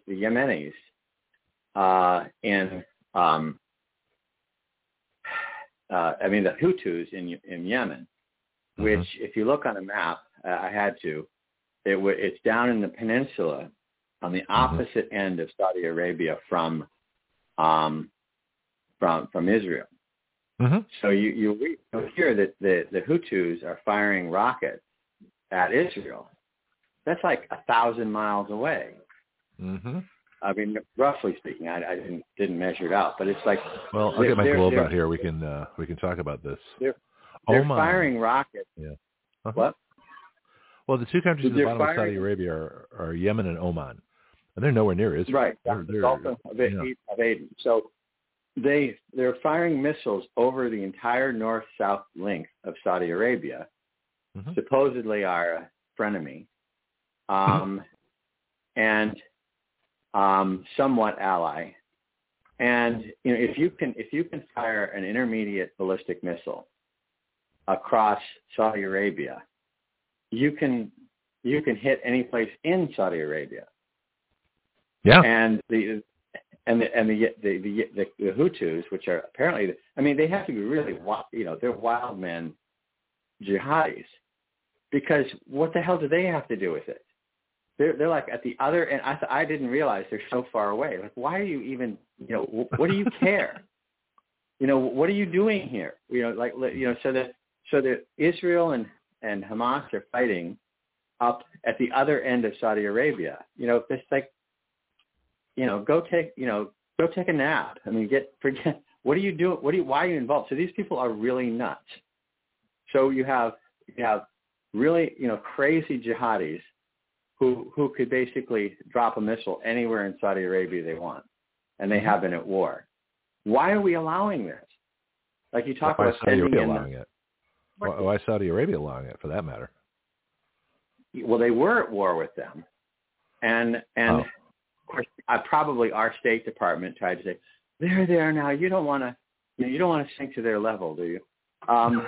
So I don't know exactly why Saudi Arabia stopped fighting them, but apparently they weren't really winning too well, and everybody else was trying to get them to stop fighting. Do you remember during the Clinton administration, the Hutus and the Tutsis? They were massacres. They were macheting thousands of people a day. Oh, that's right. It was horrible. That's during the Clinton administration, which actually was a real administration. He actually won the election. Well, listen, hard to believe, this is my biggest thing. This is my biggest concern about like the Ukraine war. Is all those wars, nobody ever cared, nobody ever heard about it, and they're, but then a white country gets invaded, and we all have to stop. But all those African nations, like, nobody cares. I care. I cared the whole time, but nobody else was, trying to do anything about to stop it.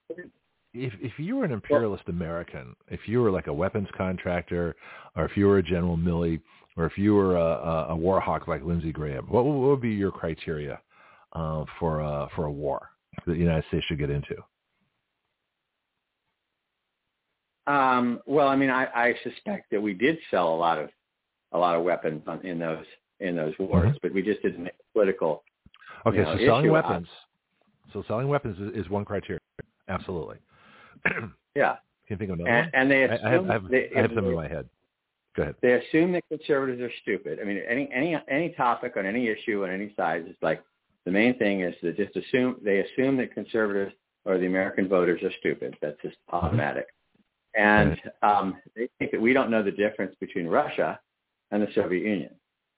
Now, for 50 years, and I don't know where this started or how it got, everybody talked about Russia, so the Soviet Union as being Russian, even Hunt for Red October. I mean, shame on you, Tom Clancy. He's, may he rest in peace, but get a lecture by God. Because he talked all about the Ruskies. It's like, no, they're not Ruskies. I mean, it's funny. The Hunt for Red October drives me crazy because Captain Ramius, who arranges to be in charge of the new submarine Hunt for Red October. What's the guy's? Jack Ryan. He figures out what's going on. Right. Because he realizes that Captain Ramius is Lithuanian. He says in the U.S. top meetings that he's not Russian. He's Lithuanian. But then damn Tom Clancy spends the entire movie calling all Soviets Ruskies. They're not Ruskies. They're from all over the. So they think that conservatives hate Russians. No, we hate communism, meaning we hate you. We hate the Democratic Party because we hate communism. We don't hate any ethnic group. We don't hate Russians, but they assume that if they, if they're going to have some grand fight with Russians, that we'll just automatically say, we hate Ruskies. Anyway, that's the criteria for. Let's put that down as a criteria for war. You have to generate hate. That's Orwell. You have to hate somebody. Oceania has to hate, whatever. So hate. So my criteria is that you have to have a ton of military spending. You have to have hate. So you have a ton of propaganda. They have to do something that inspires it. Like remember the incubators that woman that went before Congress during the Iraq War. So they're yanking babies out of incubators and dropping them on the floor. So it's a really good story. It wasn't true. But so that's pretty impressive. Who thought of that one? And people are worried about that with Gaza and things that people are. Hospitals can't go about that. So the other criteria, so it's money, weapons. The other criteria is it has to be at a nation that cannot attack us or hurt us, right? Vietnam, Korea, Afghanistan, Iraq. So we have to, and that's the criteria. They can't hurt us, right? They can't be a real war like World War II. So they can't be a real enemy. And the other criteria is it has to go on for at least 20 years to make it worth our investment. So those are my criteria. Yeah. Those are what the war hawks look for. Long term, tons of spending, can't really affect us badly, hatred and propaganda, and so you got to lose involvement in anything else like that. But the biggest one is spending. You got to spend money, and you got to borrow money, and that's what makes them. You look at Korea, Vietnam, Iraq, Afghanistan, and Ukraine. They all fall into that criteria. Long term, Korea's still going on, even though ceasefire was started. The war's still going on, right? But that's the criteria. Make sense? Yeah, it does make you wonder why we are still, why we still have bases in Japan, why we are still, propping up all these countries unless somebody's making money off of it. It's making money. It's all about money. Why do we have so many bases in particular congressional districts? Because they're powerful people and they keep the money there. That's why. Anyway, my the point I wanted to get to that's quasi legal in insurance is that the Houthi, I think I'm saying it wrong. The Houthi? No, Houthis and the Tutsis. Yeah. No, the that's different. Hutus and the Tutsis. Hutus and Tutsis. Or the Houthis? The Yemeni jihadi just captured the third cargo ship. Oh. And when I say cargo ship, I mean gigantic. Whose? And they thought the first one was linked to Israel, and the owners everybody says no, we can have nothing to do with Israel. And then they seized two more, one of which apparently is, it's like developers where they create a company for every project, so they can't they can't lose the money in the other. So who knows who owns? And they're not liable. They're not liable for the other projects. That's funny. Right. It can't. So one mistake can't sink the whole network. But so who knows who actually owns a ship with all these layers of things. But apparently the last one they're saying the ultimate owner is some Israeli billionaire. But what I understand from my brother and legally, my brother's gone to Lloyd's of London, which is it's not an insurance company. It's a marketplace of insurance brokers, and there are people who know him there. So he's done a lot of stuff like that.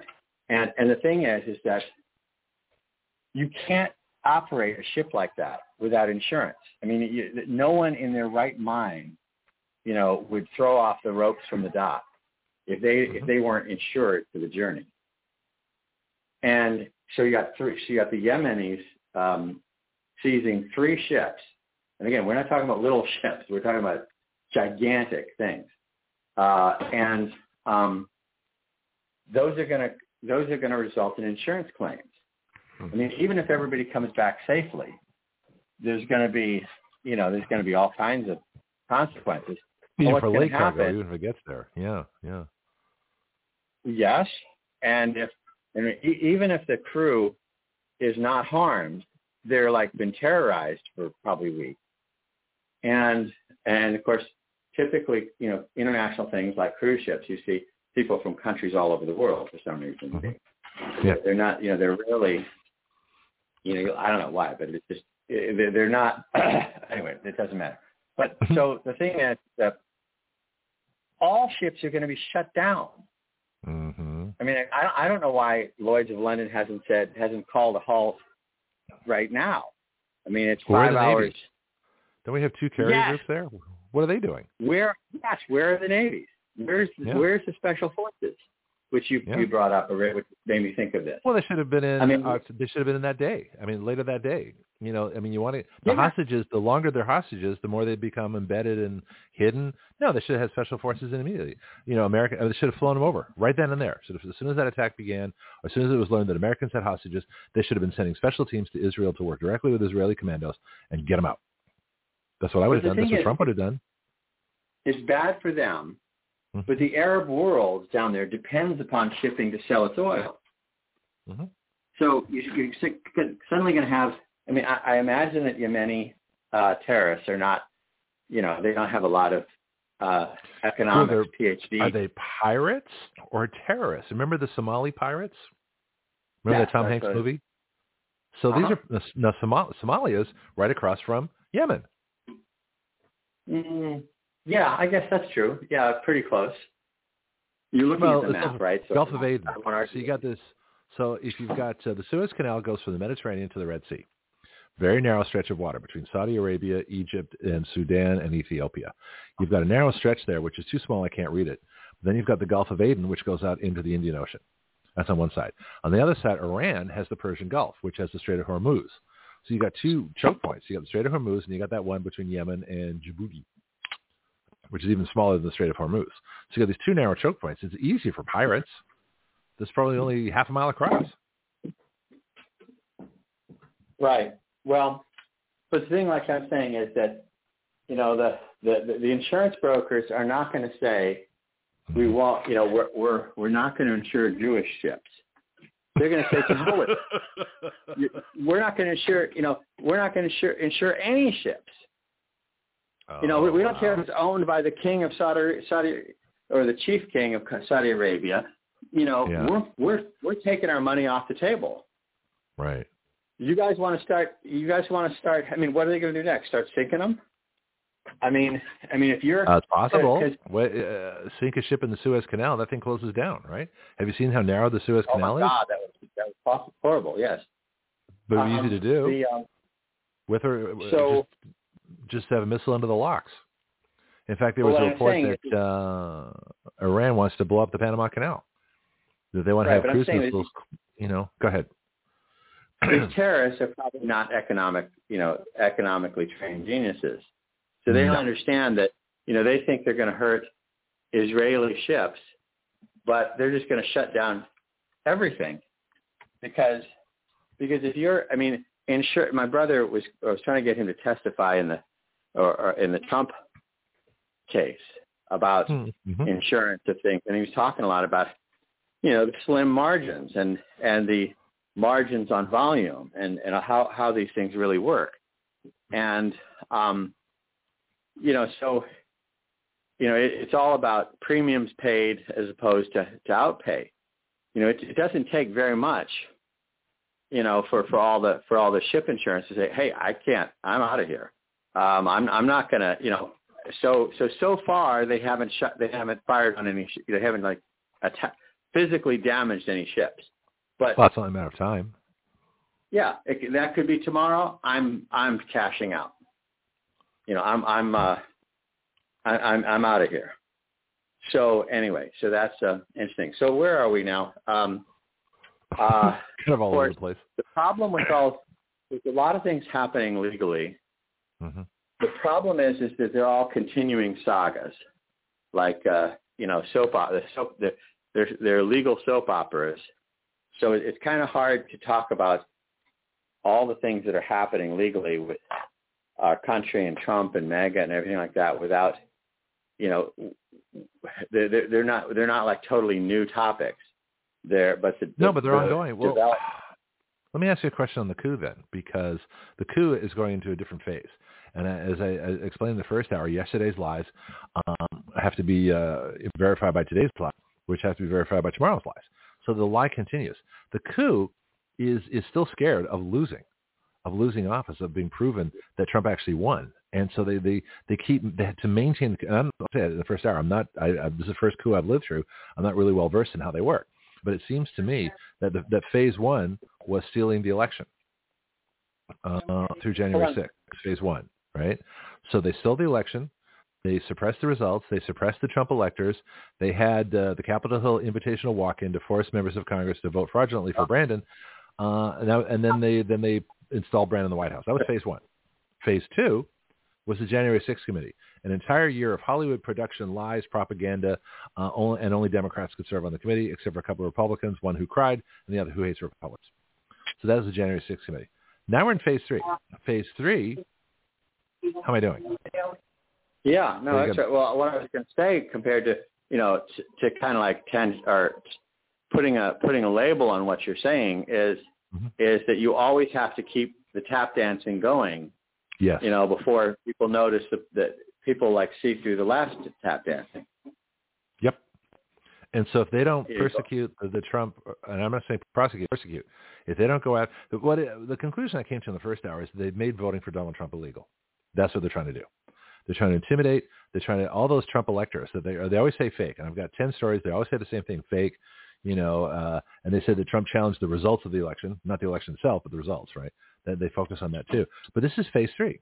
So phase three is to remove the Trump electors from, just take them out, put them in jail, shut them up, silence them, intimidate them, take their phones. There were death threats against Trump electors. The electors are the ones that can correct this election. This is the last place where it can be corrected. So they have to keep suppressing. They have to keep going after the Trump electors. All these bogus court cases, they're always in the battleground states. Georgia, Pennsylvania, Minnesota, Michigan, Arizona, Nevada, New Mexico. Those are the 7 battleground states. That's where the election was stolen. They don't have to go against California or Florida or Texas or any state where North Dakota or any state where it's clearly either a Brandon state or a Trump state. They're only going after the battleground states because there were 2 slates of electors in 7 states, and they have to make sure that those Trump electors never see the light of day, that they never come out. that they are always suppressed, that they're always discredited, they're always called fake, and they're perfectly viable because they were voted on by their state legislatures. So but that's the what do they call it? The loose end. If you murder somebody, right, and a person sees you do it, you got to kill them too, right? This is figuratively, and I will say figuratively, this is exactly what this is. The Trump electors are the loose end. It's the one thing that can bring this whole house of cards down. And that's why they have to go after Trump and all the electors. Make sense? All right. So let me give a legal tip for the audience. Is if someone wants you to engage in some criminal conspiracy, they're going to shoot you first. Once it's over, watch the movie. Can you explain watch that? the movie Shoot. Huh? Can you explain that? Watch the movie Shooter. The new Fargo TV series is all about that. The body count keeps piling up because there's always a loose end they've got to take care of. You're absolutely right. So don't, I mean, the people on the front line of a conspiracy are like, job number 2 is to shoot them. So, yeah. So let's talk about that because this brings up a whole interesting topic. So first of all, let's go over the scene from Shooter so that Marco in the Netherlands who's listening in knows exactly what we're talking about, although we've done it before. Do you want to do it or shall I? Because it's fascinating. The scene, well, I don't know if it's a scene. It's just, okay, well, at the end, because they hire this specialist, supposedly to help them find the assassin. You got quiet on us here, Jonathan. Check your phone. It just got quiet real quick. I want to make sure we get the story. All the locations where the assassin would be to plan the assassination. And that's just all planting evidence. So then he's on a different floor, and someone shoots I forget who they shot. It was a surprise or whatever. President, vice president, whatever. And then they're immediately trying to kill Wallenberg. What's his name? Mark Wahlberg. Yep. The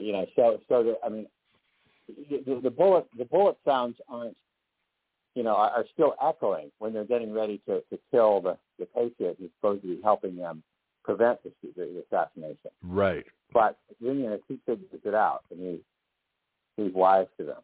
So, but yeah, I mean, I forget what they say, but that's what they say. Well, there's another scene that's fabulous where Mark Wahlberg, the young FBI guy, who is the appropriate minority, and this old white guy, this old Tennessee guy with like Coke bottle glasses, can't see a thing, and he's old school. I mean, really, he's like 90, right? And he says, when the guy asked him, I said, well, how does this work? How do these conspiracies work? It says the people that shot Kennedy, what happened to them? He said, they were shot 3 hours later, and then they were buried in the desert. And the FBI guy says, well, how do you know? He says, I've still got the shovel. It's a classic. So funny. I mean, it's sick, but it's funny. No, it's funny. It's hysterical. But that's exactly how that would work. And there he is, happily living out his life. Yeah. I just want to say for the record on the radio, it's dark humor, but it is funny. It's really dark humor. We engage in that quite frequently here. We don't have to apologize to our audience for being controversial. It's kind of like a prerequisite. But that's very true. It's cynical, but it really is a metaphor for how this works. Now let's put this through to metaphorically the Trump electors. They're not shooting them and assassinating them yet. I mean, it may come to that. I don't know what the Democrats are capable of. But at this point, they want to discredit, arrest, and get rid of them so that they never, ever, ever think of coming forward and say, look, we voted for Trump because he won the election. They can't have that. They're still fighting the 2020 election, and they're going to keep fighting it forever because they stole it. And this is proof that they stole it. The proof that the fact that they're going after these electors from 2020 still, and Trump, and all these, and John Eastman, and all these different people, the fact that they're still going after them proves that the election was stolen. Because if the election wasn't stolen, they wouldn't be bothering with them. There'd be no reason to. It's like a confession. Is there a legal term for that, where your actions give yourself away, where you wouldn't do that if you were innocent? What's that called? It's not a single word, but there's a whole discussion of how a pretext can be used as proof, proof in the first instance of a wrong or a crime? Is it in a discrimination case, if they are using a pretext that is obviously not true, it indicates an awareness of guilt, a consciousness of guilt. It's like somebody who the police show up and a person starts running away. Now that, as a civil libertarian, that bothers me a little bit. But the law says that, if someone just starts spontaneously running away from the police can take that as, at least inquiry notice that there could be something wrong here. And it is suspicious, but it's not. It may not be grounds for arrest on its face because not enough evidence has been gathered. There's not a probable cause. I would agree. You're just running away, right? I would agree with that, but the courts look at it differently sometimes. So anyway, that's where we have it. Now the thing is that talking about you want to talk about the fake electors. Of course, the so-called fake electors. They're not fake. You fall into the propaganda. I know, but they're not fake. That's the whole point. What they're learning about as fake electors, what they're talking about, is they actually played no role in anything. Yeah. They're so apoplectic. Now remember that in 2016 they tried to get electors to vote against, who were pledged to Trump, to vote against him. Yeah, death threats and everything. Remember? Yeah, I remember very well. So it's happened a lot. And like I said, we've talked before. If anyone, if they missed the show, I hope they have a parental slip for missing the show. But we talked, I think, probably several months ago about how Hawaii sent 2 slate of electors to Congress, and the commentary when the courts were operating in parallel, they stepped in and they said that it's my wording, I don't remember the exact wording, but it's a good thing you sent in both sets of electors because then we could decide this dispute. And they said that Hawaii, the electors went for Richard Nixon, and of course Hawaii then was a new state. The same, a lot of difficulties arose between him and Barack Obama, between them, because it was they were just getting their sea legs. But a birth certificate? They flipped it and they accepted the slate of electors. I mean, like I say, the media does not decide who wins elections, but and these scoundrels on the left, it's like, but within a few days it was apparent that Donald Trump had lost the election. Media does not decide who wins an election. They're not an authority. They don't play a role in our Constitution to declare. But anyway, so the exact same scenario showed that Richard Nixon won Hawaii and its electoral votes. And then by the time it was done, it was flipped. The delegates for John F. Kennedy ended up getting counted. But if did they Congress do that? Both, how did those electors get counted? It was a January 6th. Well, thing, they were challenging both in Congress and in the courts at the same time. Right. Okay, that's normal. And that's the way it's supposed to be. Yeah. Right. Yes. And these people talk like, even recently, in the last few days, like MSNBC was talking about this horrible thing that could happen, that it could be that the election in 2024 could be sent to the House of Representatives. That's the Constitution, guys. That's what's supposed to be. So you hate the Constitution. Yeah. So we knew you hate we knew that leftists hate the Constitution. Thank you for confirming it. Exactly. Because they think, well, our Constitution, our system for electing presidents is that people go vote. No, that's not our system. Nope. It's like 4, and it's kind of a genius because I somehow got on a interview from Russia Today. This was like after. I was interviewed with Russia. Did they speak this was November 2020. Late November, whatever. And they were asking, what's going on? And I tried to explain it to them. And the last question they asked is, will there be a president on January 20th? I said, what an interesting question. From the perspective of the rest of the world, their thinking was not so much the minutia of what matters to us. It's like, are you going to have a president? And I said, well, yes, because there's like 4 different ways for under the Constitution to resolve this problem. The facts are like, the fact that there's another way is part of the genius of our Constitution.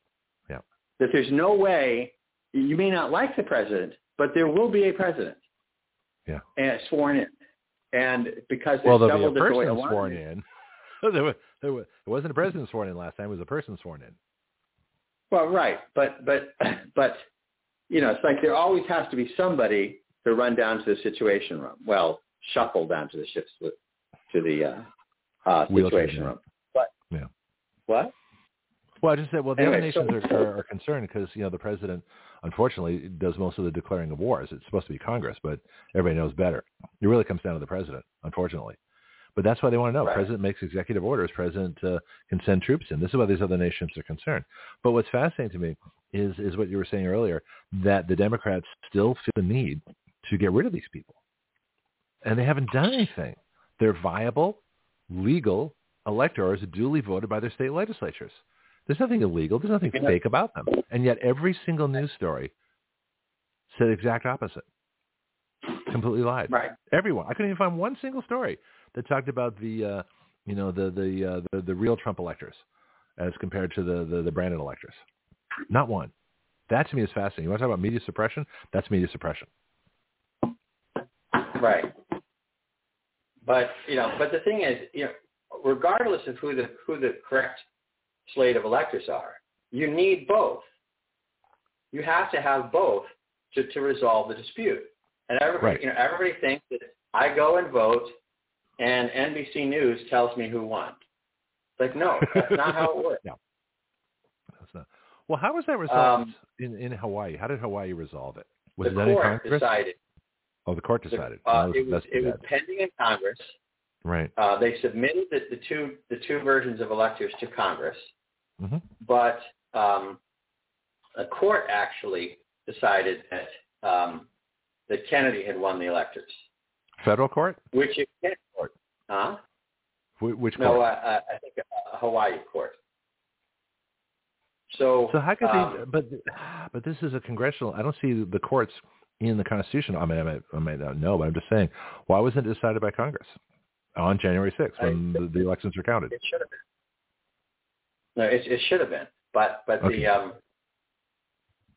But again, we have this perception that, like, the Congress has the power, but the abusive husband might beat them if they use their power. I mean, so if the courts say who won, the Congress is the ultimate authority to decide to count the Electoral College votes. Right. Like you say, the courts are not mentioned. And okay, so not. You're right. But so Congress has stepped into congressional elections and say we're not confident who won. We don't agree. Congress has overturned or refused to seat mostly Republicans, obviously.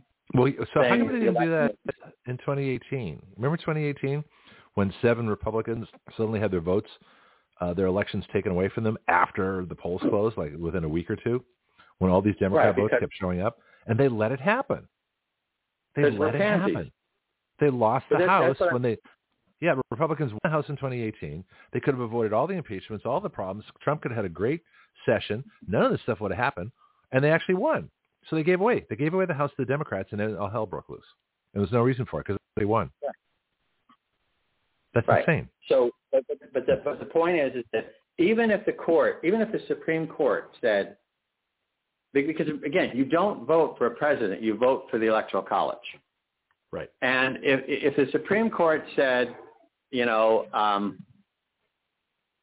don't know, pick a name, somebody won, John McCain won. The Congress could object to the votes and say, well, we think there was funny business in these states, and we don't accept it. The Congress could take it away from the courts. Yeah, and the courts are not mentioned, but they're just accepted. They're cowards. And they want someone else to solve the problem. They still think that people read the Washington Post, and the Washington Post might say something mean about them. Yeah. So, but what are they going to say about us when we get on Rumble? Hey, John, when we get on Rumble, what are they going to say about us? That's going to be fun. I'm going to have to go buy a tuxedo or something, right? Is that? No, you don't have to look like a lawyer. I'm going to be in my grubbies. What? I'm going to be in my grubbies. I'm not going to be dressing up for the show. You kidding? I'm going to make Steve Bannon look good. Okay. So that's like in the movie The Russia House. They describe Bartholomew Blair as a big unmade bed. And that's the best description for Steve Bannon. But anyway, so which of course I think Steve Bannon would laugh at. I'm not trying to trash him. Anyway, so we're out of time, I guess. But I want to. But yeah, Dorothy just showed up, so I'm going to. I'll get your closing thoughts at this time. So real quick, and believe it or not, this all kind of adds together here from what we were saying, is that of course the Colorado, the attempt to kick Trump off the ballot in Colorado has been appealed to the Supreme Court on a fast track. Now remember, the U.S. Supreme Court waited until after January 6th to deny the Texas case by 20 states for Trump. Which they could not do constitutionally. Article 3 mandates they took that case. That's right. Problem. But the thing, but that's what the suit was about. The Texas lawsuit was to demand that all this add-ons passed by election officials and everything like that were invalid because they weren't passed by the legislature. Right. But they couldn't take that. But the case to take him off the ballot is already live in the Supreme Court of Colorado from 2 weeks ago.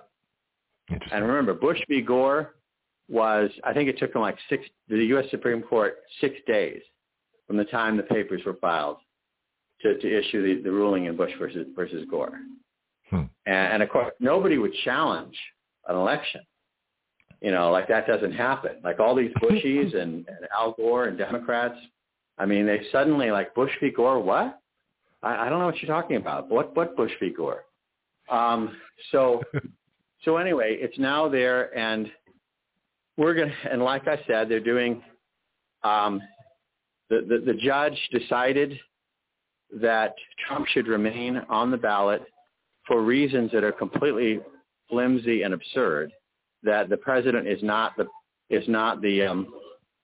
officer under the Constitution.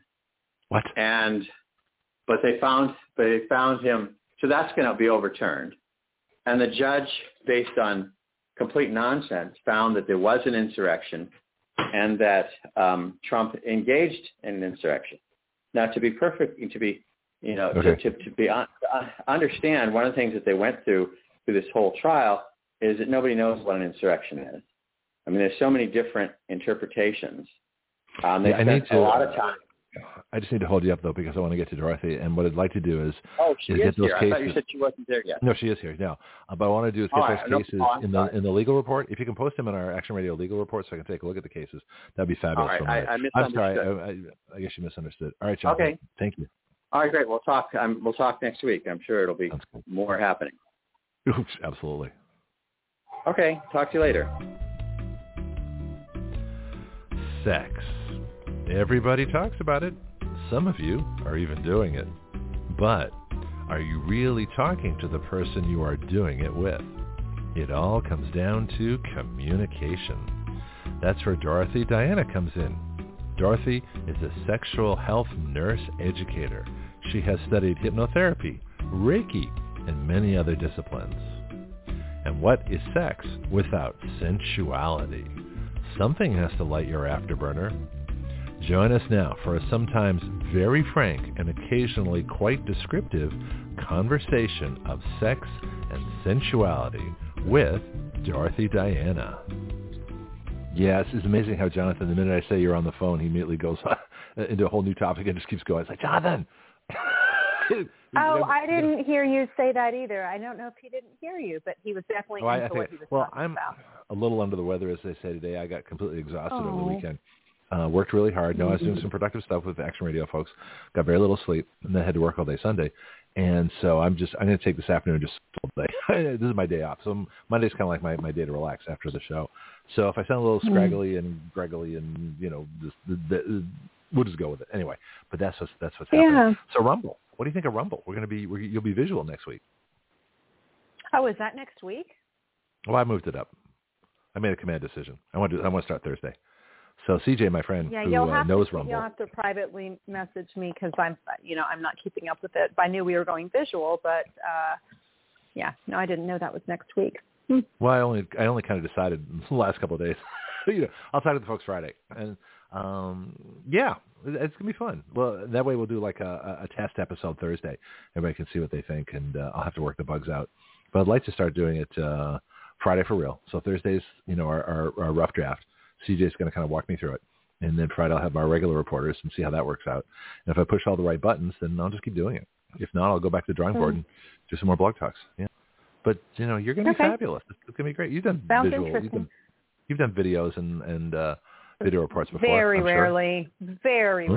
I just once or twice. I like to sit on my bed in my yoga clothes and drink my coffee. You can do that.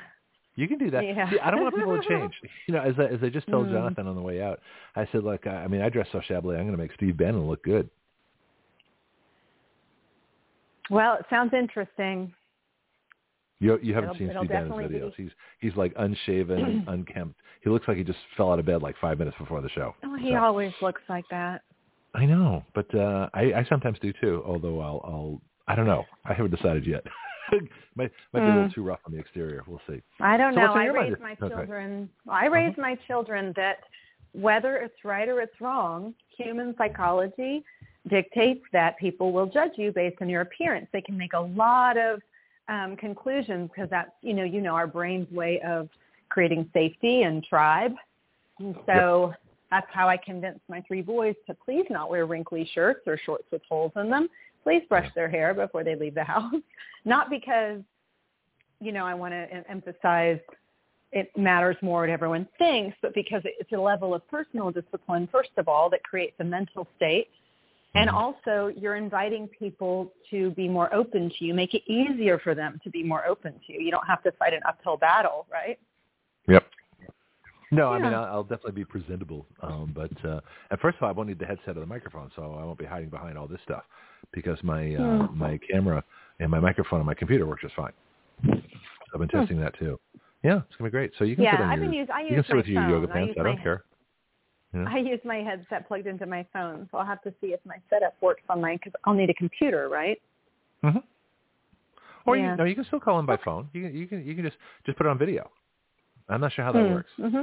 And if not, well, I'll have like a graphic display. So if you wanted to call in and not be video, we'll have, the Sex and Sensuality Report with Dorothy Diane. I'll just have like a graphic of some kind. I got to figure out how to do that. But because there'll be times when people can't be at their computer or they want to, like if they're on the road, if they're calling in driving it. So I do. I want that option too. On the road sometimes, and then the women who have to be in the car just turn it on their picture. So that works. So let's talk about, I have this connected topic today. We've discussed before this book, Girls and Sex, I recommend to everyone. And it's really delving into why our young female adults are so disconnected from their bodies and sexuality and what that looks like in intimate relationships. And, I work with women reconnecting them to their bodies through embodied somatic movement, sensual dance. And it's a long process to get a woman from the typical what's walking in the outside world in this culture to a truly embodied, radiant, feminine woman who is living just a magical, creative, manifesting life. So that's a process. And the area I work in to get her there is to break down the old beliefs about her body and sexuality and shame and to recreate new beliefs and also get back in her body intentionally through embodied movement. So women can come to the yeah. How does that improve women's lives? If a woman's in touch with her body and knows who she is and gets the mental, physical, spiritual all connected, how does that manifest? Better relationships, better jobs, better families? What goes on? She's happy and she moves towards pleasure, and her integrated belief systems have changed. And if you know anything about, NLP, linguistic programming or manifestation, that we draw the law of attraction, whatever our internal deep beliefs are is what we get more of, what we draw towards us. So when a woman has fully changed her perception and believes she has a healthy, happy, beautiful body, believes that every part of her is not just okay and acceptable, but beautiful and radiant, and that she gets to choose. She gets to choose pleasure. She gets to choose joy. She gets to choose excitement. She gets to choose energy. She gets to choose health. All of these messages come with what I teach, and becoming embodied, becoming at one with your body and in touch with your heart and your feelings, accepting them, being able to check in with yourself. How am I feeling? Why am I feeling this way? What am I afraid of? What do I need?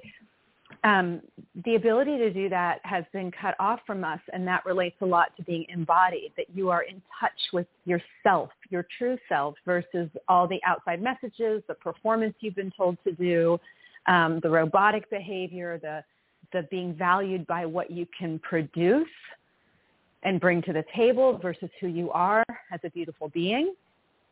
So a lot of this has to do with feminine energy also, and how that differs from masculine energy and what our role in the world is. I'll get to the guys later. I'm curious about a guy's body image too. But to women. But what I'm talking about today is these layers of sexual realization. So there's 5 layers, and I'm going to focus on the one that's called performative. What kind of relationships that leads to, and why. And then we touched on the masculine a little bit there. And I don't do it today at all, but I was just curious. You mentioned beautiful body. Is there, just before we get started here, is there a contradiction or a problem that women confuse a perfect body with a beautiful body? In other words, they're trying for perfection when there is no such thing, but they might have a beautiful body that's not what other, like, society considers, perfect. Yeah. But it's still beautiful. So the interesting thing about men, I think, one of the lovely things about men that I think a lot of women don't realize is men are really good at screening out the other and focusing on a woman's beauty. So one thing we teach in our classes is noticing beauty in yourself and others, making your eyes that see beauty instead of problems. And again, this goes back to manifesting and getting more what you want, but to notice the beauty in yourself. We intentionally teach them how to notice. We don't have mirrors in the classroom. And what the masculine does really well that women don't really understand is that they're really good. Like when women are self-critical about their bodies, if a man loves you, he's emotionally connected and attracted to you, and he loves you, he will see the parts that he finds juicy and luscious, and he doesn't even notice the stuff that you're critiquing. Like if you have a little bit of a muffin top, if you have a man that's in love, they're really good at, you don't have to worry about that. They're going to look at the parts that they want to look at and be turned on, and they really are good at that, at loving the feminine body. They're much more forgiving than we are. That's interesting. So, that makes perfect sense. I agree with you. Because I've seen that, it's like, what are you worried about? No, I'm 5 pounds overweight. What, are you kidding? No, you look great. Don't worry about it. Things like that. What happens if she holds that belief, what happens in the bedroom? If she's holding that belief about herself, she's closed down, her body posture changes, she's less likely, she doesn't want the lights on, she's less turned on. A woman has to be turned on by herself. I don't mean like lubricated, aroused sexually necessarily, although that can happen. I mean like the thought of her when she looks at herself, she's like, God, you're gorgeous. You're so strong. I love this curve. She doesn't notice anymore the things she used to critique. And that comes with a lot of habits over time, just like abundance, success, goal setting. You can curate that in your mental belief about yourself to the point where you turn yourself on, like your personality qualities, your gifts, your values, and that's what we're going for. And so in the layers of sexual realization, I want to cover them briefly because it's really interesting, and I want to focus on the second one. So the layers are, the first one is flatline. I think we've gone over this in the past briefly, but that's when a woman or a person is completely cut off from their body. So it's almost dissociation, like we hear about in trauma, and it is trauma. The trauma is the reason why we are not soulfully sexual. But so flatline, and this can be healthy flatline where you can, you turn down all sexuality, all sensuality. You sort of go in a robotic, productive state, maybe at work, in a business meeting, in a place where your body feels unsafe. Yeah, so you can go into flatline intentionally. Yeah, guys but never a lot go of into women, flatline, by the way. We're always thinking sexually, always, even in friend, social, business situations. I would not say never. I would not say never. I would say there are situations where someone in a male body with a male brain is going to intentionally turn off, and I think men are very sensitive, and but usually it's more predominant in women to do this, and the sad thing is when it's unintentional. Well, I don't want to say the sad thing. The reality for many women is it's unintentional. So due to trauma, not feeling like their body is safe ever, religious beliefs that are shaming. There's a lot of reasons, but some women are walking around just very disconnected and very, and you can feel it. A man can feel this very clear. He may not know what he's feeling, but he can energetically pick up on it like that. And so... Well, I think it's confusing for men because if they're with someone that they love, care about, and find them attractive, we don't, if you find, I think with guys, it's you either find someone attractive or you don't. It's not, I find this about them attractive, and and they don't have like 99 criteria. And so if you've crossed that threshold, if the guy finds you attractive, then a lot of little things don't matter. And I think women, like you're saying, could self-sabotage. So, as like a guy will say, oh, you're beautiful, you're wonderful. And she'll say, no, I'm not. You don't really mean that. I've got this wrong with me. I need to lose 5 pounds. My feet are too big. My hair color's wrong. I mean, it doesn't matter what it is, just make up stuff. And the guy said, what are you talking about? You look great. And so the guy's confused. And it's like there's a lot of self-sabotaging now, I think. Focusing on... and it sabotages the relationship. It sabotages her ability to have pleasure physically. It fucks the whole thing up. Excuse me, my language. So what we want to do is we want to we can figure out why. And I'll be honest, a lot of therapy goes to why. I'm moving more and more towards we don't actually need to know why. We can because women love that question. The feminine loves why. Why did he do this? Why did he do this? Why? And that's not always helpful. When you go down that path, sometimes answers are uncovered that bring you back into the energetic state where you don't want to be. So it's hard to manifest from a low vibrational state, right? So it's hard to attract things to you if your thoughts are super in a trauma situation and it's not necessary to move your life forward. I think there's this myth, and I'm not sure, again, this isn't necessarily my specialty, but that you have to go deeply into where did it come from, because if you haven't resolved that and come to peace with it, it just gets you right back down in the mud, which is very hard to get out of. So, the goal is to move ahead to, okay, I'm flatlined. There's a million reasons. It could have been this thing that happened.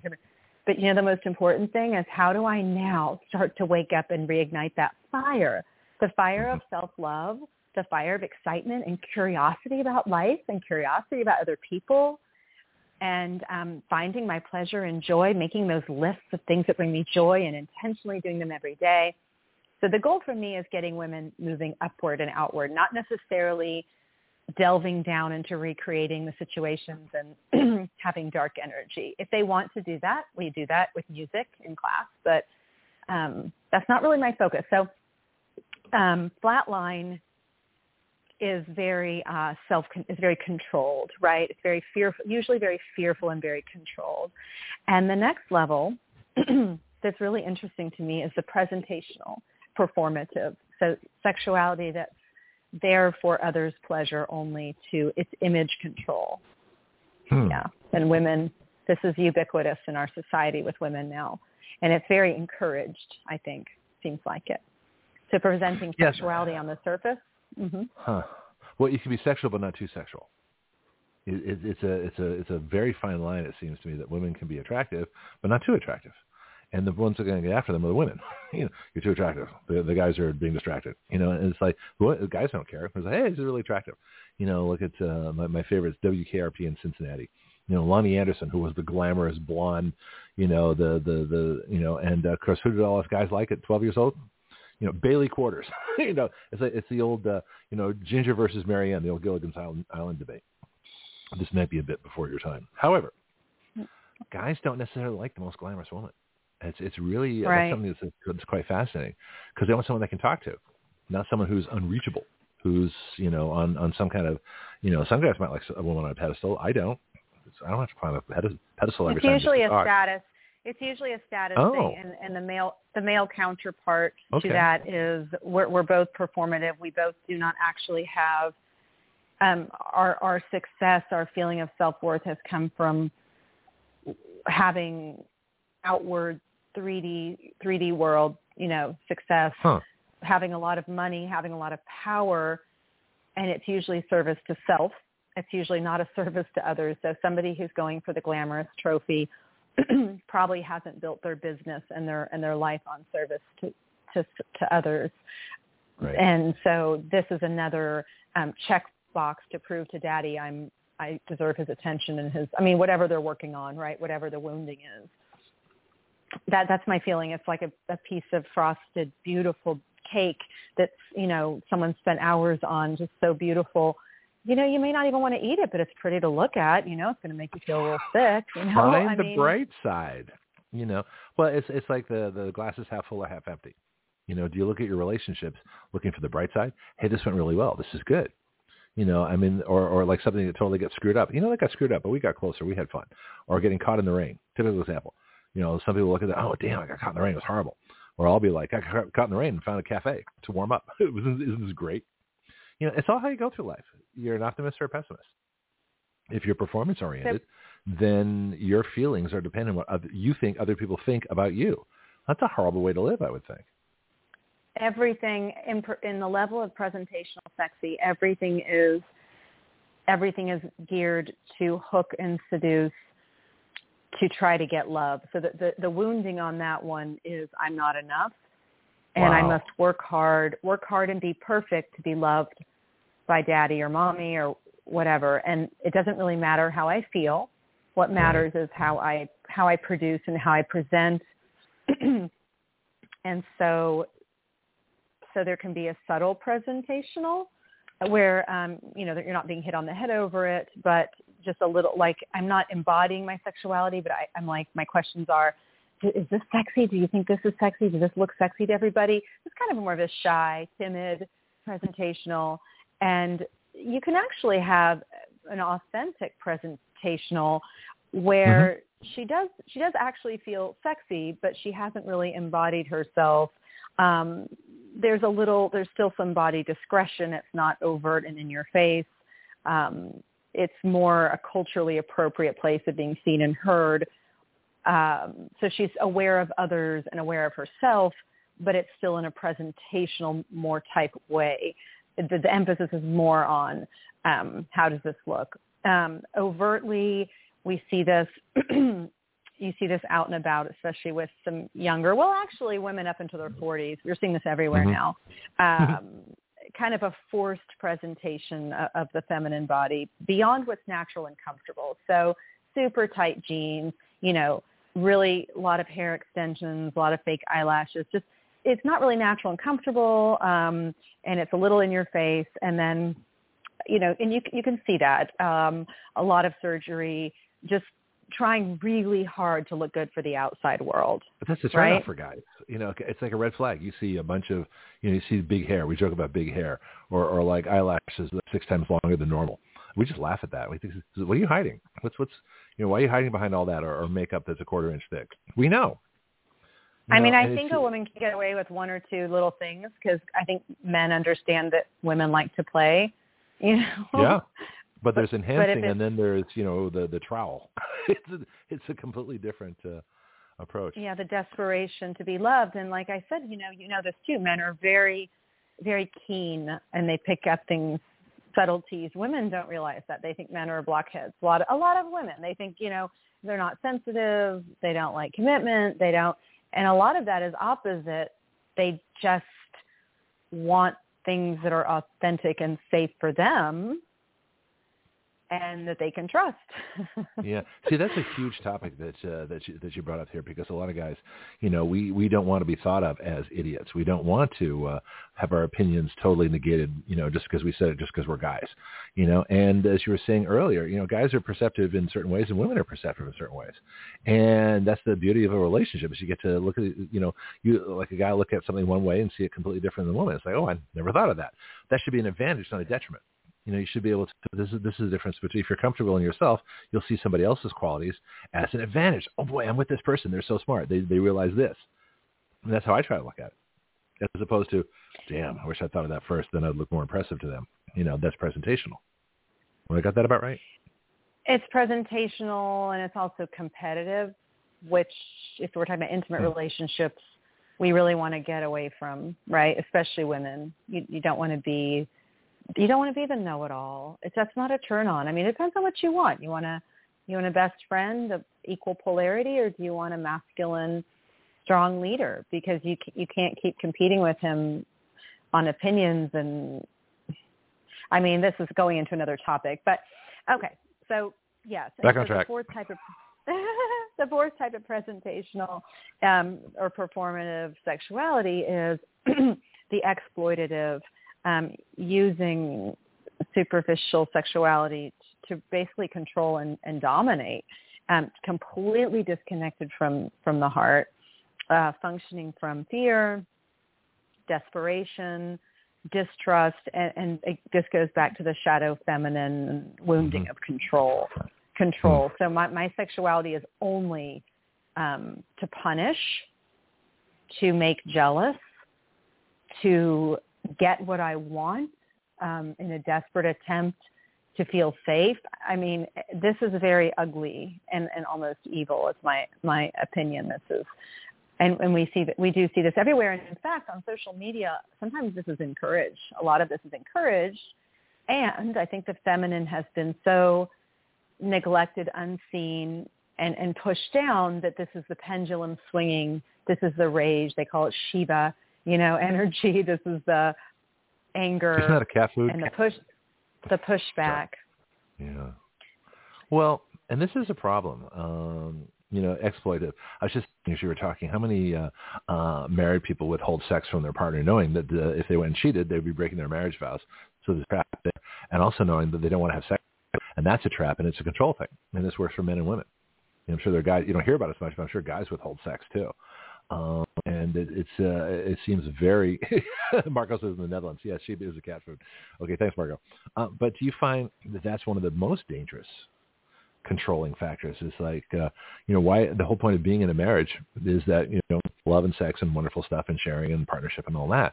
But you take that sex component out, you got a problem, especially if you're using that to control the other person, knowing that in a marriage, if they cheat or go find someone else to have sex with, they violate the marriage vow. And a good person won't do that, but a good person will suffer, with a non-sexual relationship, even though it's a marriage where you're supposed to have lots of sex.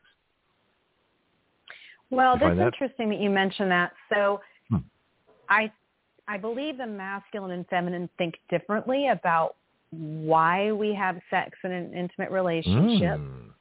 And okay, so again, I'm kind of forming my thoughts as I go. But the masculine has these feelings of duty, right? A healthy masculine believes in duty and integrity, and that this is my duty. This is what I'm supposed to do. This is what a man does. Oh, I thought women did that. And I'm married. I have to have sex with this guy. It's Wednesday, something like that. That's really a guy trait? I mean, I always find these revelations fascinating. No, we don't. We feminine do not ever. In fact, if we begin to feel, because we were told or it was insinuated to us that we should by culture, by our husbands, then they do things like drink, take drugs. They'll do anything to try to make themselves want to. But that is not a feminine inclination. That is not a motivator. Duty is not a feminine motivator. And I'm going to say that, and some women might say, oh, well, I feel, okay, so when you're integrating your healthy masculine, yeah, you can align with duty and say, yeah, okay, I'm going to align with the energy of, if it's my responsibility, I'm going to do it. Okay, that's great.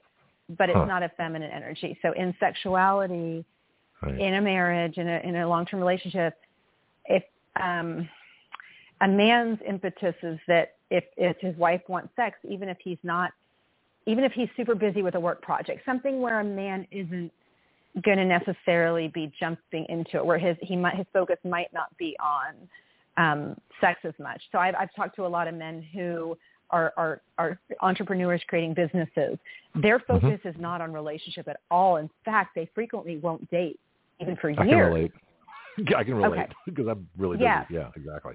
So it turns the testosterone and the masculine drive into creating versus providing, protecting for a woman. And that's healthy, and there's nothing wrong with that. So in a marriage, there are reasons why sometimes he won't want to, but if he knows she does, and the way she communicates is very feminine and very reaches his heart, he will do it from a sense of duty, even if it's not the right time for him. Okay. So a woman. That's really interesting. I would have thought it was more of a woman trait, but that's fascinating. Okay, I had no idea. A woman won't do that. And if you try to reach her, if a man, I think this is a huge mistake that a man can make in a relationship. If he tries to appeal to her sense of duty, it is a huge turnoff. Usually. Oh no, I absolutely agree with that. Well, I'm saying that I thought women felt like the pressure. Women felt like the pressure to have sex is their duty. Because that's been suggested. Because that's been suggested. That's been told to us by culture. That's been told even by some therapists. Yeah, it's not going to work. That's definitely it ain't going to work. That's because a man thinks she must be motivated like he is. He's not, because women think the same thing about men. So I'm not criticizing men. We do that to each other all the time. Okay. And he's like, I'm going to appeal to her sense of duty, and she's like even more turned off. She feels now shame and confusion. That to me is irrational. Don't have sex because you owe me or it's your duty. That to me that'd be the dumbest thing a guy could say. Or one. Well, he may not even say it that way. He might say, "It's my right. We're married. I'm entitled? Supposed to do this." It's like, like we're make it more subtle. This is what. Well, he doesn't even understand. He just knows he feels like he wants to, and he's going to use what would work for him if he heard it. What would stimulate him, and he's going to use that for her. And anyway, it's a mistake. But wouldn't you marry somebody that you found so attractive you want to have sex with all the time anyway? I mean, isn't that like a criteria? Yes, but stuff happens. So sexual tension, sexual tension is usually, from unfamiliarity and emotional, not disconnection. There's some factors that cause sexual tension. And if you have a long-term relationship and you're not doing the things that keep sexual tension, which are not natural for a lot of us because we're not seeing it in our parents and we're not seeing it in the culture. So a lot of us have to learn that. And we're not consciously doing those things that keep sexual tension, keep sexual spark, keep polarity. It fades. And nobody's perfect. So when it fades, how do you change your mind about what you need to have a great sexual relationship? How do you shift? Okay, does it have to be when both people are turned on and want to? I mean, no, you can turn on the other person. Isn't that part of the fun of seducing somebody that was thinking, I have to do laundry, I have to do this? Well, I've got another idea. I mean, I do all these things in mind. And so her mind is, sit on the dryer here on high for a while and let's talk. I mean, and her mind is, oh, I have all these things to do and you just want sex and I don't feel supported. So it sounds good if everything else is in place, but usually everything else isn't in place. And so, oh no, See, I live for the innuendo. I'm a constant flirt, which you probably guessed by talking to me on the show here. I'm hopeless, constant. I mean, I live for innuendos. I just do because it's funny, and it because it keeps sex on the brain, and that's just how I talk a lot of times. It's kind of crazy, but yeah. Well, men need sex, and it's very spiritual for them. It's very healing for them. And I don't believe women understand that either, and that's a whole other topic, that what happens to a man in a relationship. Yeah. What happens to a man in a relationship? That's like what happens spiritually for him, what happens physically, what happens mentally. Like, it's very different than the feminine experience. And I feel like if women understood that more in marriage and in relationships, there would be a shift of their attitude towards sex, and they would understand how crucial it is and what they're providing for him. And so that's another that's a whole interesting show topic right there. also. Yeah. Mm-hmm. And of course, I'll challenge you on the word provide, but as you can probably imagine, but that's fascinating. It's providing. What do you provide for your partner? What does it provide for me? I mean, look, is it... Well, you don't hear men that, providing sex for women. It's just an interesting Why not? terminology. Oh, I'm not saying it's wrong. I agree with you, but it was just an interesting choice of words. You know me, I pick up on words real fast. Well, but yeah, so let's think of, we can go off on that topic, but it does provide, and a man that is in love with the woman and in his masculine energy wants to provide. That's part of his makeup. You can't, and so if she and he both see it as providing, it shifts the consciousness, and he's going to be more willing to do it. Let's say he only wants it 2 times a week, and she feels a great source of connection, love, and beauty. And I mean, women want to be penetrated when they're in love and when they trust and feel safe with their man. And so there's a feeling that happens for them when there's both an emotional penetration and a physical. It's transcendental. So if he knows it provides that for her and she wants it 4 times a week and he only wants it 2, his motivation for doing it is no longer going to be because I have an erection and I'm turned on and I'm thinking about sex while I'm at work today. Even if his testosterone hasn't built up and he hasn't gotten that craving and desire that happens for men when they have to go a long time without it, even if that doesn't happen, he is going to be motivated in other directions, and that in itself will turn him on. And that's a very beautiful, cool thing, I think. It's fascinating. I love our talks. Can you tell when a couple's having a healthy sexual relationship and when they're not? What does that mean? What do you mean, can you tell? Can I tell? Can you can tell? Everyone tell? Can you see overtly? Do you see signs of maybe arguments or nitpicky things, or people don't feel connected in other ways? Emotionally, they don't talk as much, they don't interact, they don't hold hands. Have you seen? I mean, this has come up in conversations with women and working with women. I don't feel connected with my guy because too much sex, not enough sex. But I'm just wondering. I mean, I was a tour guide, and I watched couples for years. And I think I could tell you, who's going to get who's having a happy marriage and who is going to be divorced next month. It was pretty obvious. Yeah. I mean, I feel like if you're out in public with that focus and looking, it would be very, very pretty easy. Although there's outliers, right? Especially if you have two very masculine. Exact. Yeah. If you have 2 very masculine energy people in relationships that have decided, whether consciously or unconsciously, to base their relationship on achievement, success, basically a business partnership, and that happens sometimes. And if both are sort of balanced, masculine, feminine, it might work. Yeah. I don't know, but they might be having that scheduled sex. So we're going to have a quote good relationship. So every Sunday we have sex together, and that might work for them. That is a real setup that I've seen. And if that works and both people's needs are met, go for it. There's nothing wrong with that.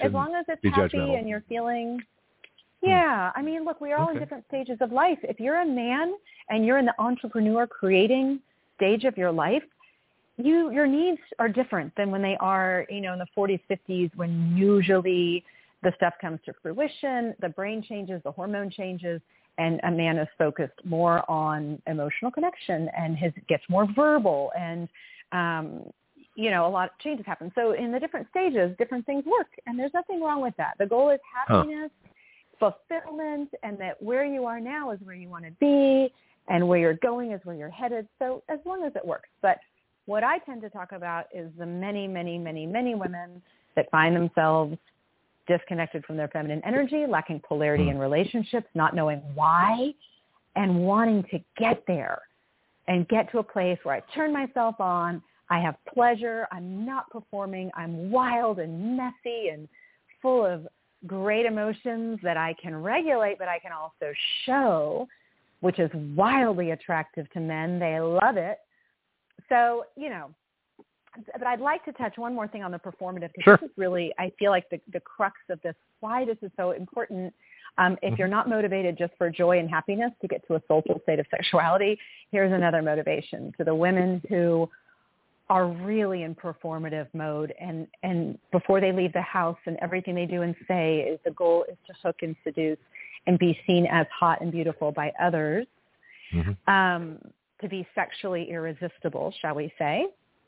So what happens when you enter a relationship with a man and you're leading with sexuality and you're leading with performance? So an interesting, with you for one thing, but at some point he's going to want something else, like a nice conversation, dinner, a trip, an adventure, fun stuff to talk about. Yeah. Goofy things, just sitting around on a Sunday. Yeah. Yes, men crave genuine emotional connection. They also need sex.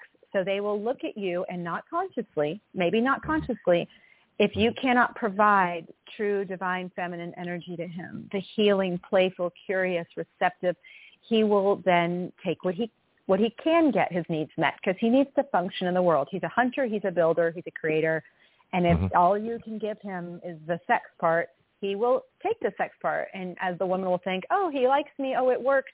And he is not going to devote himself to you. He is not going to keep you safe and secure and be your masculine provider. He sees exactly what you're doing. You cannot offer him what he wants, which is emotional availability. That those two things are opposite. They cancel each other out. When you're performative sexually and your goal is to hook and seduce and get that dopamine, that addiction feeling of I'm good enough, because that's what it is, you really can't, just about canceling out your chances of getting him to step up and really be your partner and put his arm around you, metaphorically in life, and say, I got you, I want to take care of you, and I treasure you. So what happens, and we can talk about that for a moment, but there's one more point. Feel free. Let's keep on schedule. Because you know me, I always have 50 questions for every point you bring up. It's just, Well, you can. That's fine. And I don't want to, your questions are probably everyone else's, so I don't want to. I don't know about that. Well, pretty independent. Well, you never know. Well, I think I ask questions that guys would like to ask, but they're afraid to. Or revelations about guys that they don't want to talk about. But women, just in point of what you're saying here, women do not try to understand men. There's an arrogance about women that they know men, that men are very simple. It's exactly what I said before, that they only want one thing. I mean, I see this over and over. And like the worst thing, if you really want to turn off a guy, on like Facebook, for example, brag about how many guys you got to buy dinner for you. That's like instant turn off. We want nothing to do with you at that point. So don't brag about your accomplishments in that way, because you're using sex to,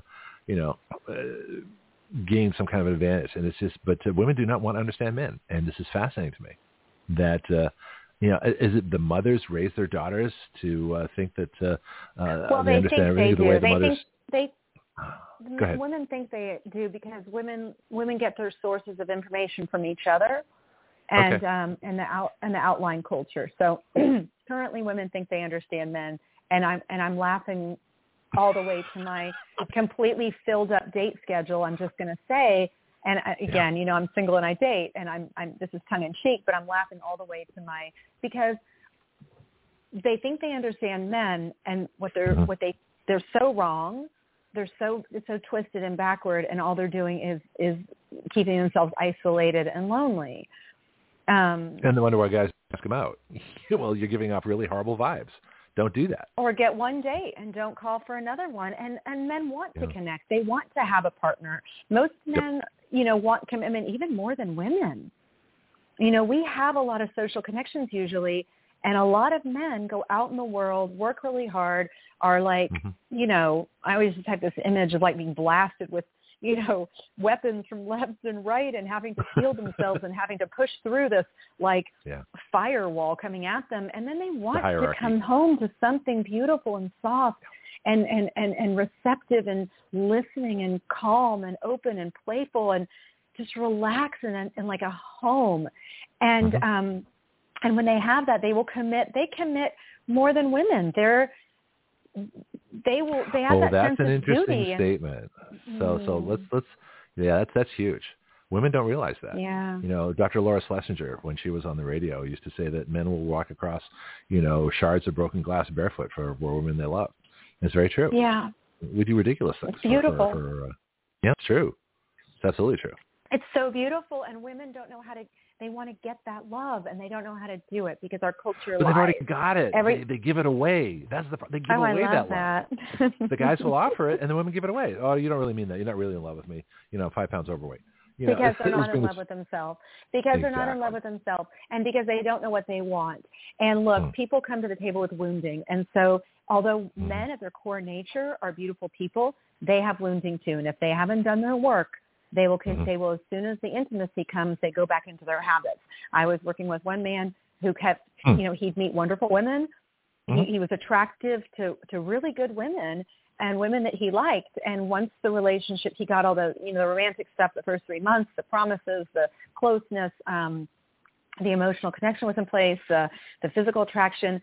Once he, quote, got her, okay. Contract signed, the deal's done. Was he a car salesman? Yeah, and well, hold on. So it is typical for a man once he has his woman to take a little bit of that energy back to his work and back to, because if he's the kind of person who's like a lot of women and they get so caught up in the relationship, that's all they think about, that's all they talk about. Women love, right? And we do that. True. The Love. feminine will just spend half her day, thinking about how she can make his life better and what meals are going to cook and what and she'll talk to her friends and they'll overanalyze everything he said and whatever. So if a masculine man were to act like that, we would have no house. We would have no security. We would have no nations being built, no communities. The masculine the masculine energy is the building. So that's a natural thing. So after 3 months, the honeymoon phase they call it. He doesn't pull away because he's a jerk. Usually, again, there's the wounding, and let's talk about the average, the majority. So a healthy masculine man will pace the relationship slowly. First of all, will not let love be declared after 2 dates. You know what I mean? That's not a masculine man. Okay, right. But there are men that will do that. So that's not this topic. But so a truly masculine man will pace the relationship healthily, get to know each other, and then there'll be strong feelings of love and passion, but it's not abnormal for after 3 to 5 to 6 months there to be what she interprets as a pull away, right? Or she interprets as less attention, less, and so she couldn't that panic. be comfort or you're comfortable in a relationship, you've established. It's not that you don't have to do the things that keep it going, but you're there. You're more secure. So if a guy's more secure in a relationship, he might not, say I love you 15 times a day. He might say a couple times a week. Doesn't mean he loves any less. It's just that it's already established. Yeah. So we get if I change my mind, I'll let you know. Again, we've talked about addiction before, and the neurotransmitters of love and sex are addictive also. They can be very addictive. So if we don't have enough sources in our lives of fulfilling, happy, exciting things happening, if I'm an isolated woman who doesn't have a lot of friends, who just goes to work and comes home, I don't really like my job, I'm not really happy with my body, let's go back into, these self-esteem and these internal beliefs and how we're creating happiness, right?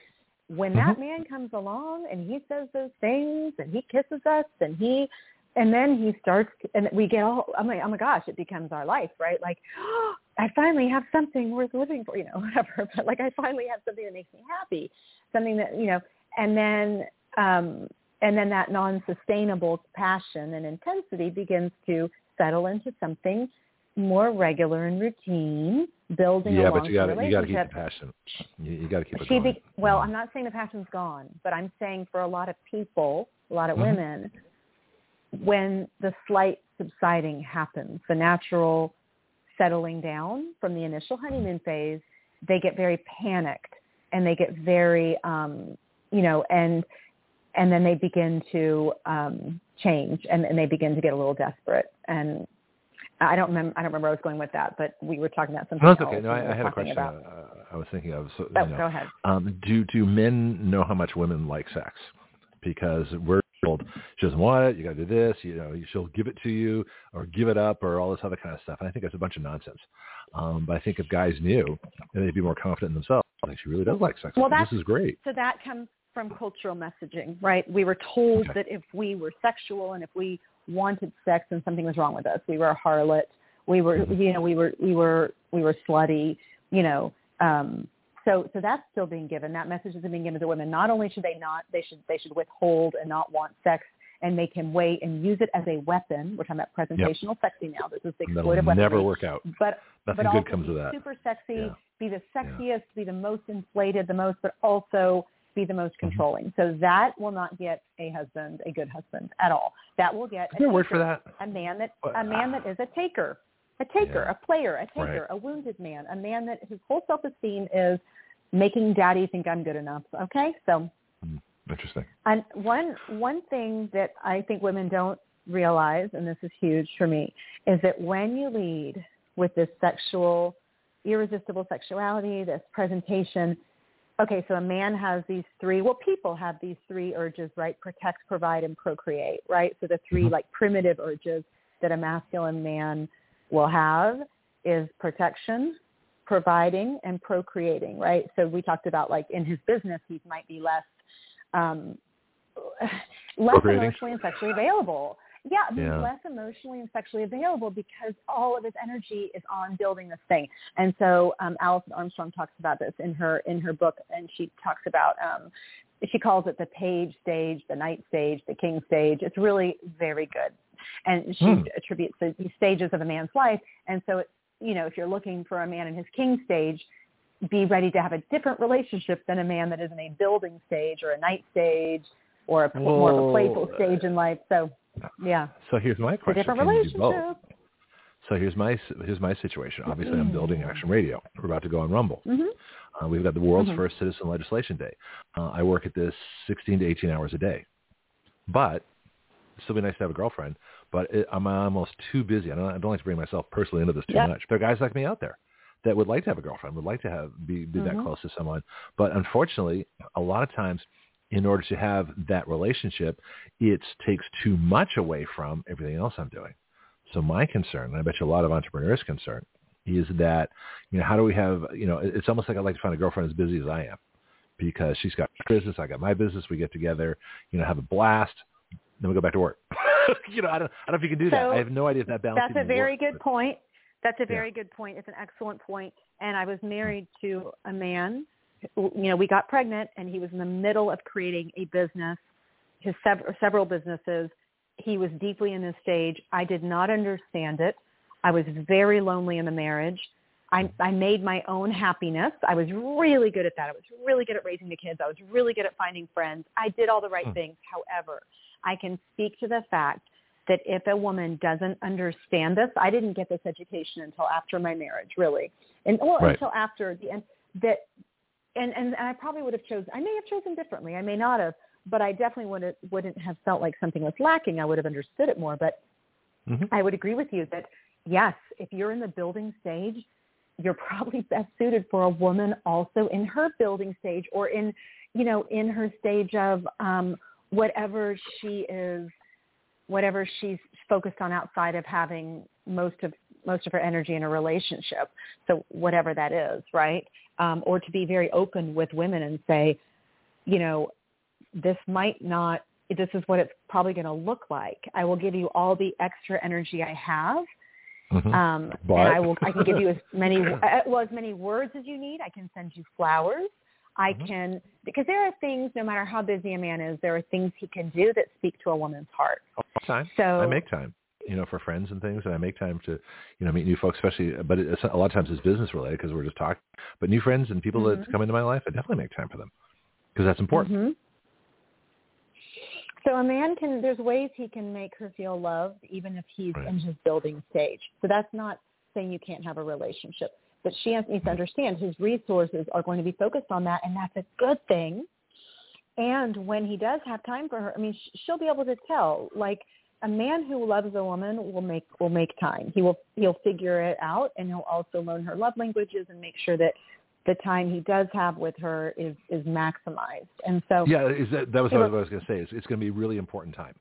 It's like, I've got 6 hours with nothing to do. Let's go to dinner, whatever, or something like that. Of course, you don't even want to put a time limit on this. Like, hey, I've got time. I've got an opportunity. I want to do this. I wouldn't even say the time now that I think about it. It's like, let's do this on this day kind of thing.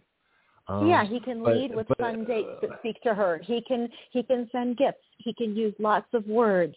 He can make her feel so loved, even if his presence isn't there, that it fills her bucket, and she's going to put aside any other suitors or options that might be more available, because she sees that not only does he build and he's in his masculine and he's making something amazing, a legacy, but he's doing it for her. He wants her as part of it, and he's going to continue to love her and give her, feel her feminine energy, even if, and I mean, there's something so beautiful about that, but not all men are aware of what they need to do to keep the woman during their building.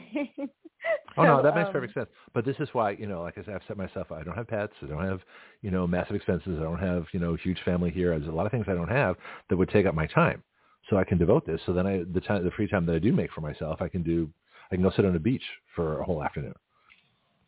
So there's definitely time to do stuff. But that's balance. So in other words, that's part of the thing that people make too many commitments. Oh, I've got a dog. I've got this. I've got, whatever else. I've got 3 car payments. People. Outsource, men, outsource. If you are building and you have enough money, get the neighborhood kid to mow your lawn.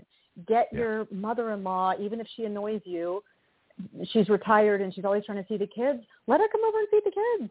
Let her, allow the people who are going to support you to support you so you can build. A lot of men have this feeling like, I want to do it all myself. If I don't do it all myself like my rough and rugged dad did or whatever. Oh, that's a bunch of nonsense. Yeah. Action Radio is the most cooperative thing I've ever done. Do you know how many people? I got 14 reporters, 24 Facebook groups. I've got people all over the place. We're all coming together for a Citizen Legislation Day. This is the most cooperative venture, far more than any job I've been on. We all cooperate, and anybody's free to tell me what they think. You're doing a beautiful thing, and your energy is amazing. And I'm going to make one more point before I get off the phone at 11, because I have an 11:30, because this is my favorite, juiciest part of this all. And this conversation is far from being over, but this one is one that right now in my feminine heart I get so excited about. It's like oh, yes. Okay, so when a woman is too sexually enticing, when there's too much chemistry, because chemistry is energetic and physical. Every man has a certain fantasy type. It is not always a good idea for a man's physical fantasy type to be his long-term relationship. And this is why. And this is why also we don't want women to lead with sexuality at all. At all. You want to. It's fun. Do it for fun out with your girlfriends. Have fun with it. Don't think it's going to get your relationship. This is why. If a man is in his procreation, sexual energy, that's a building, that's a sexual taking energy, not a building. Sorry. That is the procreation is the primitive urge to spread your seed and make babies and relieve your urge, right? So we're talking about just that need alone. If that's what he's leading, he is not, the energy is not in his provider and it's not in his protector. It is fully in that. It's very distracting for him. It's very overwhelming for him to be too much chemistry, too much sexual attraction. So it might be fun for a while. It will be addictive. It will not provide a woman with safety, security, and long-term relationship that she's looking for. So does that make sense? Makes perfect sense. Yeah. Yeah, so she wants to do that. We see women wanting to do that. And they're like, oh, he's going to be so attracted to me. And they think that's going to give them love. It's not, he's not in his energy of love. He's not. In fact, there might even be an emotional connection on top of it. But the urge, the sexual urge and the chemistry is so intense. That's where most of the relationship is going to be. And you don't even get a chance to see how wonderful he might have been. And there's a lot to digest there, but. Yeah, no, that's another topic. I was just thinking too that one of the most attractive things, I don't know about all the guys out there, but a woman who's my best friend, is incredibly attractive. Just because they're my best friend. It's someone that I can count on, I can talk to, I can call at 3 in the morning if something's really screwed up. It's fascinating. But that's what makes somebody attractive. And then you go from there. That's a whole other topic too. But I don't know if most guys feel that way. It'd be interesting. Well, as always, I think they do. I think the wounding rears its ugly head for a lot of us. So the inner child wounding is what must be healed, because I think they do feel that way and they do want that. And then the other SHIT. Can I say that? The other stuff. Yeah, you can say anything you want. I don't care. I'll be out here in 4 days anyway. Oh my goodness! The other stuff gets in the way. The wounding that the inner child needs that they're trying to get fulfilled in another way gets in the way. But I agree with you. Men do want that. They want a quality, committed relationship with a feminine woman who's their best friend and has their back. Yeah. Absolutely. Yeah, that's incredibly sexy, by the way. It just is. So if you lead with sexuality, that's very empty because that's only one part of it. But natural sexuality is just being best friends. It just happens. And you don't have to be the most glamorous, and you don't have to be the tallest. You don't have to have, the biggest hair. You don't have any of that kind of stuff. If you're that person who's that guy's best friend, it doesn't matter who you are or what you look like. Well, yeah, a little bit. I mean, you don't want to be unattractive. Beautiful. You don't want to be personally unattractive. I mean, but what I'm saying is, men are visual, and that's another thing too. Men are visual, but look, a woman who loves herself is beautiful, and she'll keep herself healthy because she loves herself. So that's back. And we got a pretty wide range of what we find attractive, by the way. So it's not a narrow band. It's incredibly wide range. That's right. Yeah, and you can't be every man's type, so stop trying to be every man's type because there's no such thing. Exactly. Wow. All right. Well, have a great week. And So Dorothy at yoniyun.com. That's YONIYUN. I think I'm changing my branding because people don't know what that means.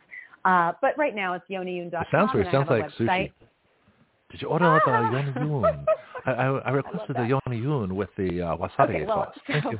My Facebook is also yoniyun.com, YONIYUN, and I teach private somatic movement therapy, phone coaching for feminine energy and self-realization.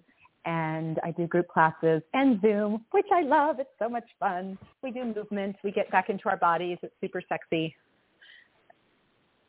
That's it. No, it sounds great. I mean, I can't wait. Like I say, I think it's going to be really fun on Zoom, especially if we bring guests on. And we're all like looking at each other on camera. Well, this is going to be interesting. I think it's going to be a whole new world for us. I think it's going to open up amazing possibilities to add the visual dimension. And as long as we keep saying the things that we do that are so intellectually stimulating, we can't miss. I think it's going to be great. You can probably hear me. I'm dragging my blower around. I should probably get off the radio. Well, especially if you got your blower. And I won't even ask what that is, given our previous talk. I got so many leaves. Too many leaves here in North Carolina. That kind of blower. It's beautiful, but that kind of blower. Yes. Innuendo. I told you. I live for it. Yeah. Bye, darling. Talk to you next week. All right. Bye. See you. I'm sorry. The fun I tell you, everything out of my mouth is an innuendo. I talk to women, I can't help it. It's just the way it goes. Anyway, this has been fun. This has been great. I can't believe I made it. Well, I can believe because I have willpower. But I'm going to sleep a lot today. I'm going to recover and get all my faculties back. Tomorrow and Wednesday, I'll be working on our Rumble project. And then we'll be working on preserving all my shows, and then also Citizen Legislation Day, which is going to be the world's first showcase of bills written by regular people. Sent directly to government. So we're gonna see what happens. We get some media coverage. We're gonna shock a lot of people. It's gonna be really interesting. So I played everything I need to play. Played all my commercials, announcements, things like that. So let me just close with our Monday music, and I will see you tomorrow. Actually, I'll speak to you tomorrow, but I will see you literally on Thursday when we try our first Rumble.